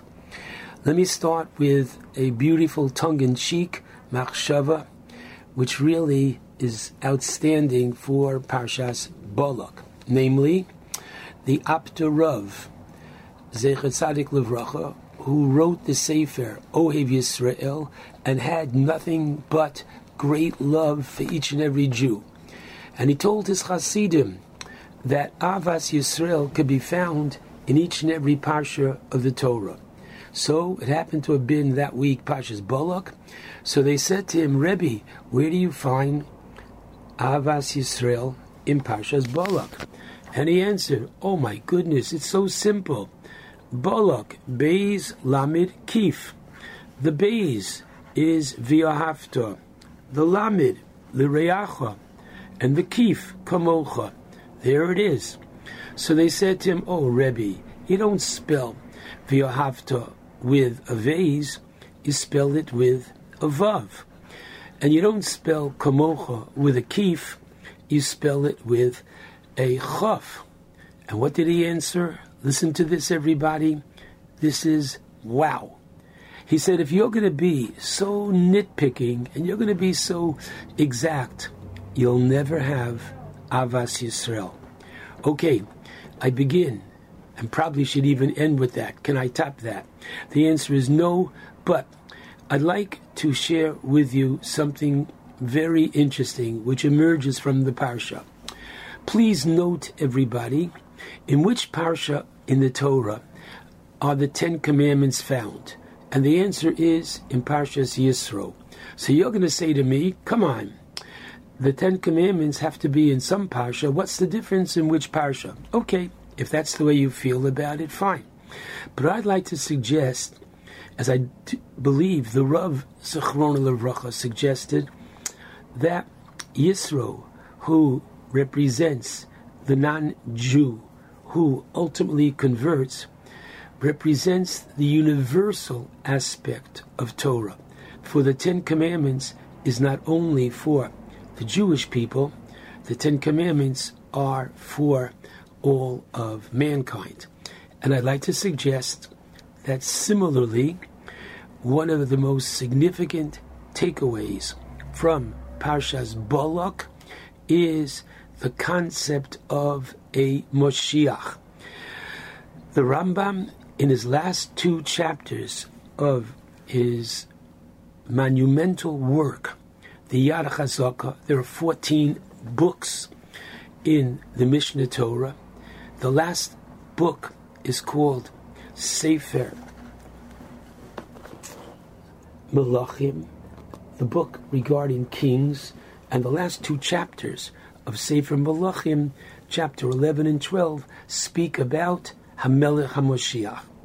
The Rambam in his first chapter, in chapter 11, the first of the 2 chapters that deal with Moshiach, writes the following, that in the future, Osid La'amod Melech HaMoshiach, the Messianic king will arise. And what is he going to do? The Rambam immediately tells us, Lachzir Malchus David Liyoshna. He's going to renew and restore the Davidic dynasty. The next time you sing David, Melech Yisrael, it's not simply talking about the past, but this is reaffirming that 12th of the 13 principles of our faith, Ani ma'amin be'emunah shlema, I believe with complete and perfect faith, Bevias HaMashiach, in the coming of Mashiach, V'yaf al pi sheyisma meya, and even though he may tarry, and come on, where are you? And we can't wait anymore, which is what we're supposed to be feeling and pining for. Achakelo b'chol yom sheyavo. I wait for him each and every day that he comes. What's he going to do? He's going to renew the Davidic dynasty. He's going to restore it to its initial sovereignty. He will build the temple, Boneh HaMikdash. There will be a third Beis HaMikdash, and he's going to be overseeing the building thereof. Umekabetz Nidchei Yisrael, and he's going to gather the dispersed in Israel. And continues the Rambam, then in his days, the observance of all the statutes, the chukim, and the mitzvos will return to their previous state. All 613. We will offer korbanos. We will observe the Shemitah on a Torah level, and the Yovel. And listen to this, writes the Rambam, anyone who does not believe in him or does not await his coming, such a person denies not only the statements of the many other prophets who speak about his coming, but he denies those of the Torah, the prophecy of the Torah, and Moshe, our teacher. Now, should you ask, okay, where do you find this in the Torah? So the Rambam, in, once again, chapter 11 of Hilchos Malachim, brings no less than 3 different biblical support for Mashiach. One is coming from Parshas Nitzavim, chapter 30, verses 3 and 5, where the Torah promises God will bring you back from your captivity, have mercy upon you. He will again gather you from among the nations. Even if your diaspora is at the ends of the heaven, Hashem will gather you up from there and bring you to the land. Okay, now watch. The Rambam told us already that this is part of his job. So he is the one that is going to implement that which is contained in the very beginning of Perek Yud Aleph. He's going to restore kingship, and he's going to build the Mikdash and gather in the people. And if you want to see this further, the Rambam in Hilchos Malachim, Perek Dalid, Halacha Yud, writes that in all his matters, his deeds, the Mashiach, the King of Israel, shall be for the sake of heaven. His purpose and intent shall be to elevate the true faith and fill the world with justice, destroying the power of the wicked and waging the wars of Hashem. For the entire purpose of appointing a king, writes the Rambam, is to execute justice and wage wars, as we find in the Haftorah that we read recently from Shmuel, our king shall judge us, go out before us, and wage our wars. Now, I'd like to remind everybody that in our Shmona Esrei, each and every day, we pray right after V'Yerushalayim Ircha, bring us back to your city of Jerusalem. We have the bracha of Esemach David Avducha, namely the shoot, the little seed which is coming from King David. Please, Hashem, Meheira Satzmiach, may you speedily cause the outgrowth of David, your servant, to sprout forth. This bracha And if you want, henceforward, whenever you say this bracha, pause for a moment and let those words of that beautiful song, we want Moshiach now. But it shouldn't be just a song. Think about what it means. It means that at the time of Mashiach, as we'll see in a moment, there's going to be greater spirituality in the world. That is the way we have to prepare ourselves for the coming of Mashiach, by making ourselves more worthy, by making ourselves more conditioned, please God, for a spiritual environment.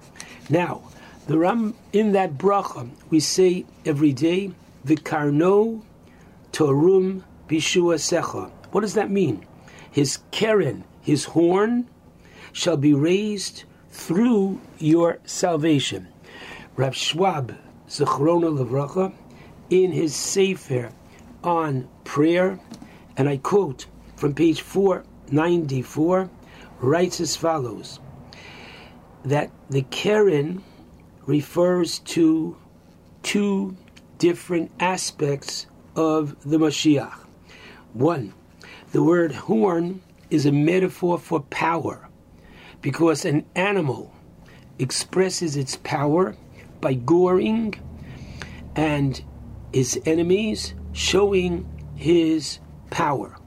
But in addition to the physical aspect of Karno Torum Bishuasecha, elevate the horn so that he can fight the wars of God, the word Kerem also has the meaning of a ray, R-A-Y, as in the end of Shmos, the end of Kisisa, Koran or Pnei Moshe. The skin of the face of Moshe radiated light. In other words, the people could perceive the spiritual rays of light that emanated from the face of Moshe. And similarly, the Mashiach, as did Moshe Rabbeinu, will have a dual role. First, he will bring law and order into the world. And the other function of Mashiach will be his spiritual influence on the Jewish people. He will purify us. And like Moshe Rabbeinu, he will radiate spiritual light to his people. He'll bring us back to Eretz Yisrael, cause a mass movement of tshuva in our nation to elevate Bnei Yisrael to the level of, please God, v'amech kulam tzadikim. As the Navi Yeshaya in chapter 60, pasuk 21 says, and your people will all be righteous.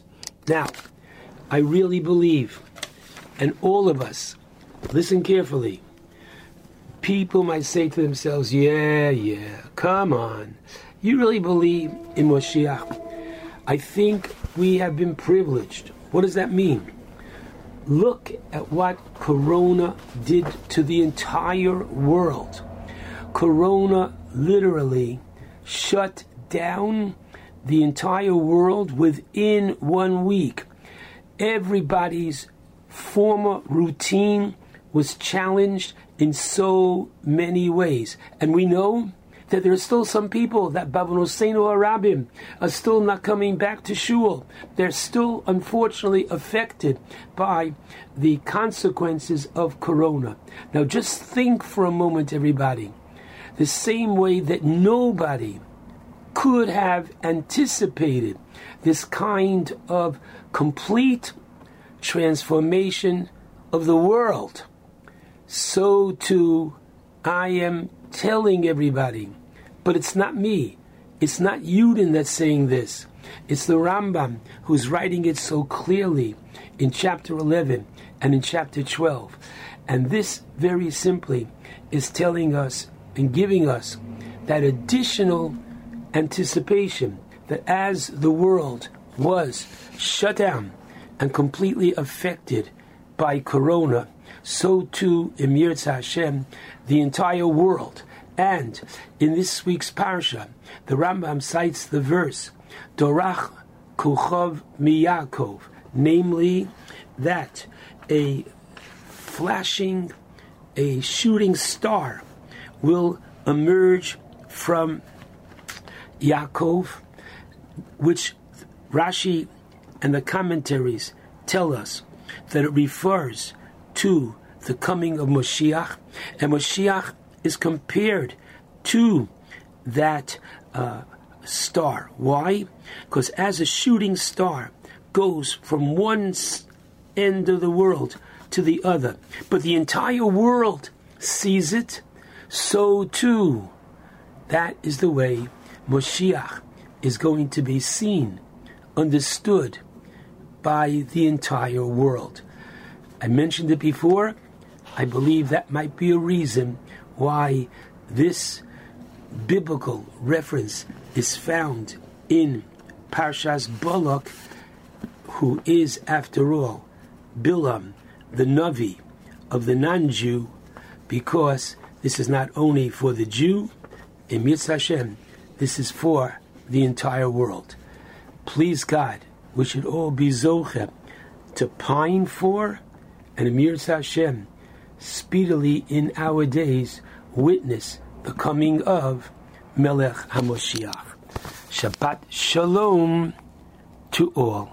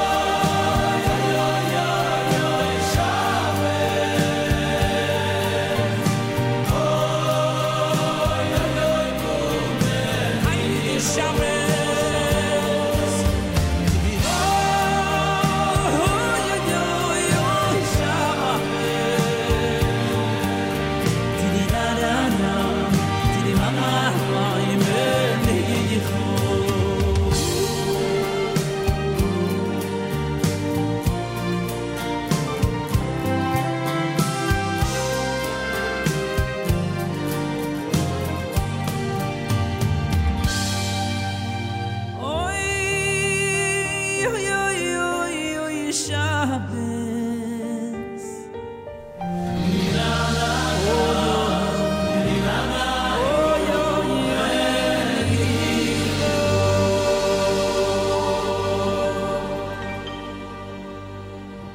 in the AM with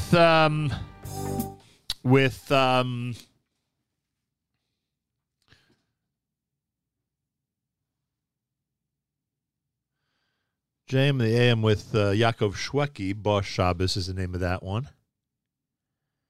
Here on a Friday morning Erev Shabbos.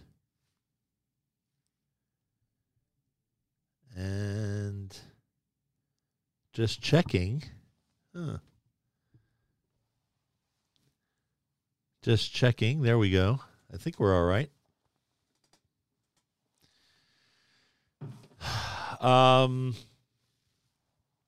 Anyway, Friday morning, Erev Shabbos, Parshas Balak outside of Israel. It's Parshas Balak, candlelighting time at 8:05 in New York, 8:05. Make sure you know when things start where you are. Shavuos B'Tammuz is being observed on Sunday as a fast day. That will start a 3 weeks format here at JM in the AM and the Nachum Segal Network. I want to thank Mayor Fertig, who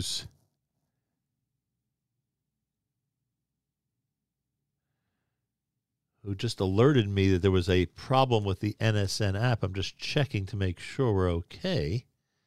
And I think we are. Okay, I think we're okay. Let's hope. Anyway, Friday morning, Erev Shabbos, a brand new show coming up with Naomi Nachman, Table for Two. That is happening today between 9 and 10 o'clock, right after JM in the AM. Included in her guests will be Chef Eitan Bernath and cookbook author Eitan Bernath, Devorah Adler from Chesed 24/7, and Matthew Chan, co-owner and manager at Chop Chop Kosher Restaurant. That's happening on Table for Two at 9 o'clock. Erev Shabbos show with Mark Zamek, brought to you by the wonderful people at Kedem. That starts at 10 a.m. Eastern Time. Tomorrow night at Saturday Night Segal with Avrami and Rabbi Eliezer Zwickler. Saw Rabbi Zwickler last night at the Rosazado Weiss L'chaim. Mazal Tov, or Vart, I should say. Mazal Tov and Mabruk. And Sunday, it's Matis with JM Sunday in the beginning of our 3 weeks format. I want to thank Matis for presenting that show live every single Sunday. Sunday is a fast day, I remind you. Mazal Tov, congratulations to Boys Campus up at Camp Mesorah. That's right. Zimriya is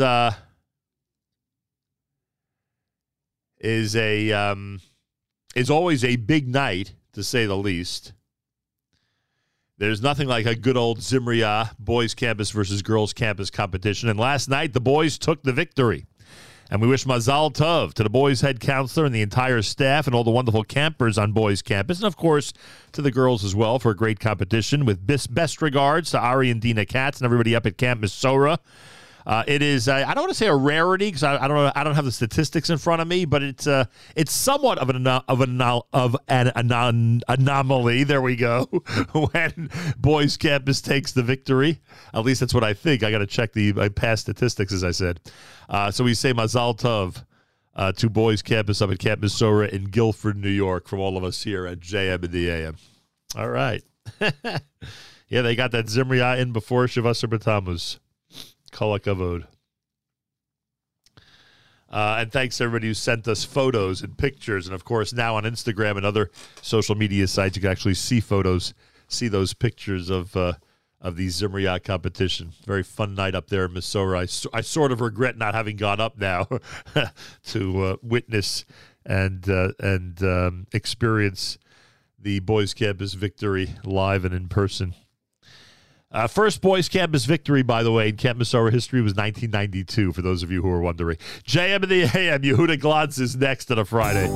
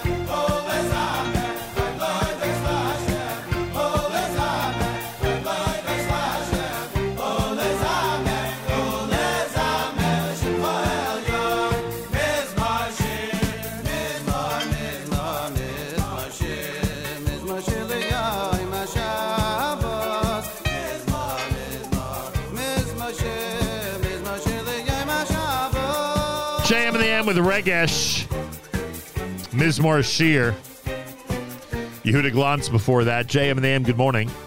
Friday morning, Erev Shabbos. The candle lighting is at 8:05 here in New York, 8:05 on Erev Shabbos Parshas Balak. Make sure you know when things start where you are. Earlier, I mentioned that there's a friend of ours who is in need of a kidney. And anybody out there who has ever thought about kidney donation, please think about it even more seriously now. We have a specific identity. What's the word I'm looking for? A specific code, a specific email address, registered number for this person. The poster says help save a life. Our grandfather/father is in dire need of a kidney donor. To save one's life is to save the world. And this is a good friend of ours for many, many years. And anybody out there that has ever considered kidney donation, remember, it's done laparoscopically. It's usually within 2 weeks you're back at work. There is no long-term medication or anything like that you have to take while you're recovering from the donation. Here it is. To learn more about kidney donation or to see if you're a match, take down this specific email address for this specific case. And a big yeshikach to our friends at Renewal.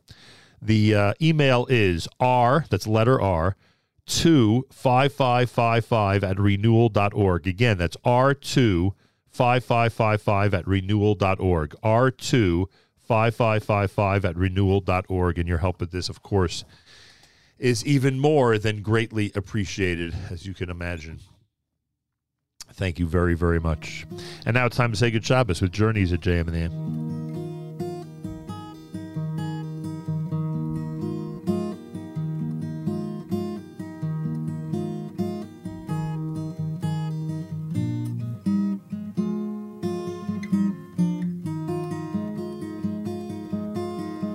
The sun is going down, it's shining through the trees. Another week's gone by, become a memory.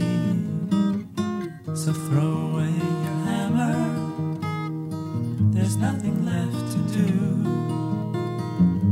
Go on home and find the gift that's waiting there for you.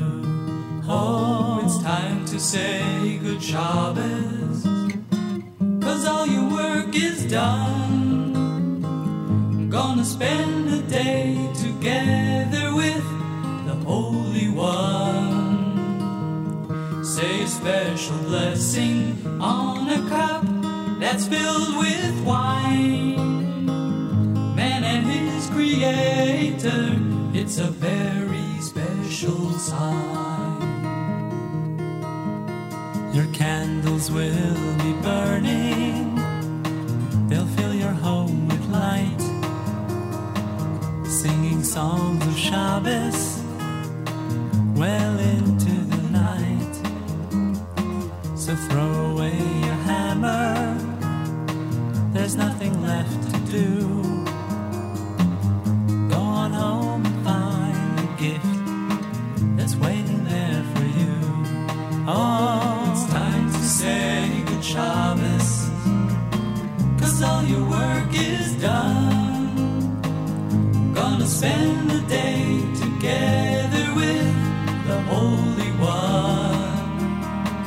Say a special blessing on a cup that's filled with wine. Man and his creator, it's a very special sign.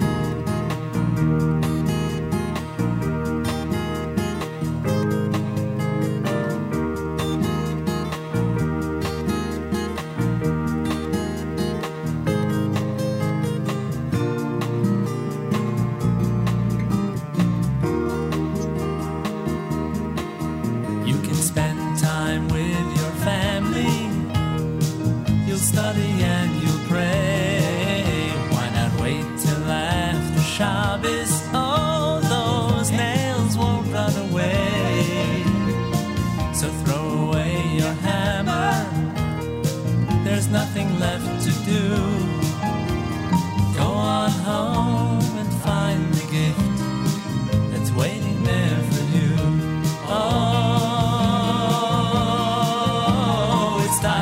say good Shabbos, 'cause all your work is done. Gonna spend the day together with the Holy One. Say a special blessing on a cup that's filled with wine.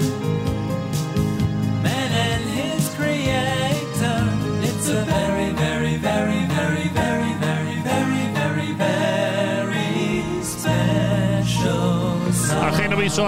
My brothers and sisters in Israel, we are with you. It's your favorite America's one and only Jewish Moments in the Morning radio program. Heard on listeners-sponsored digital radio around the world, the web at NachumSegal.com and the Nachum Segal Network, and of course on the beloved NSN app.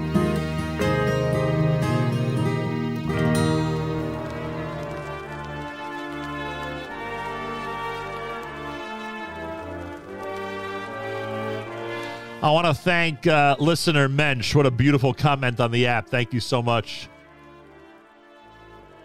Thank you so much for that.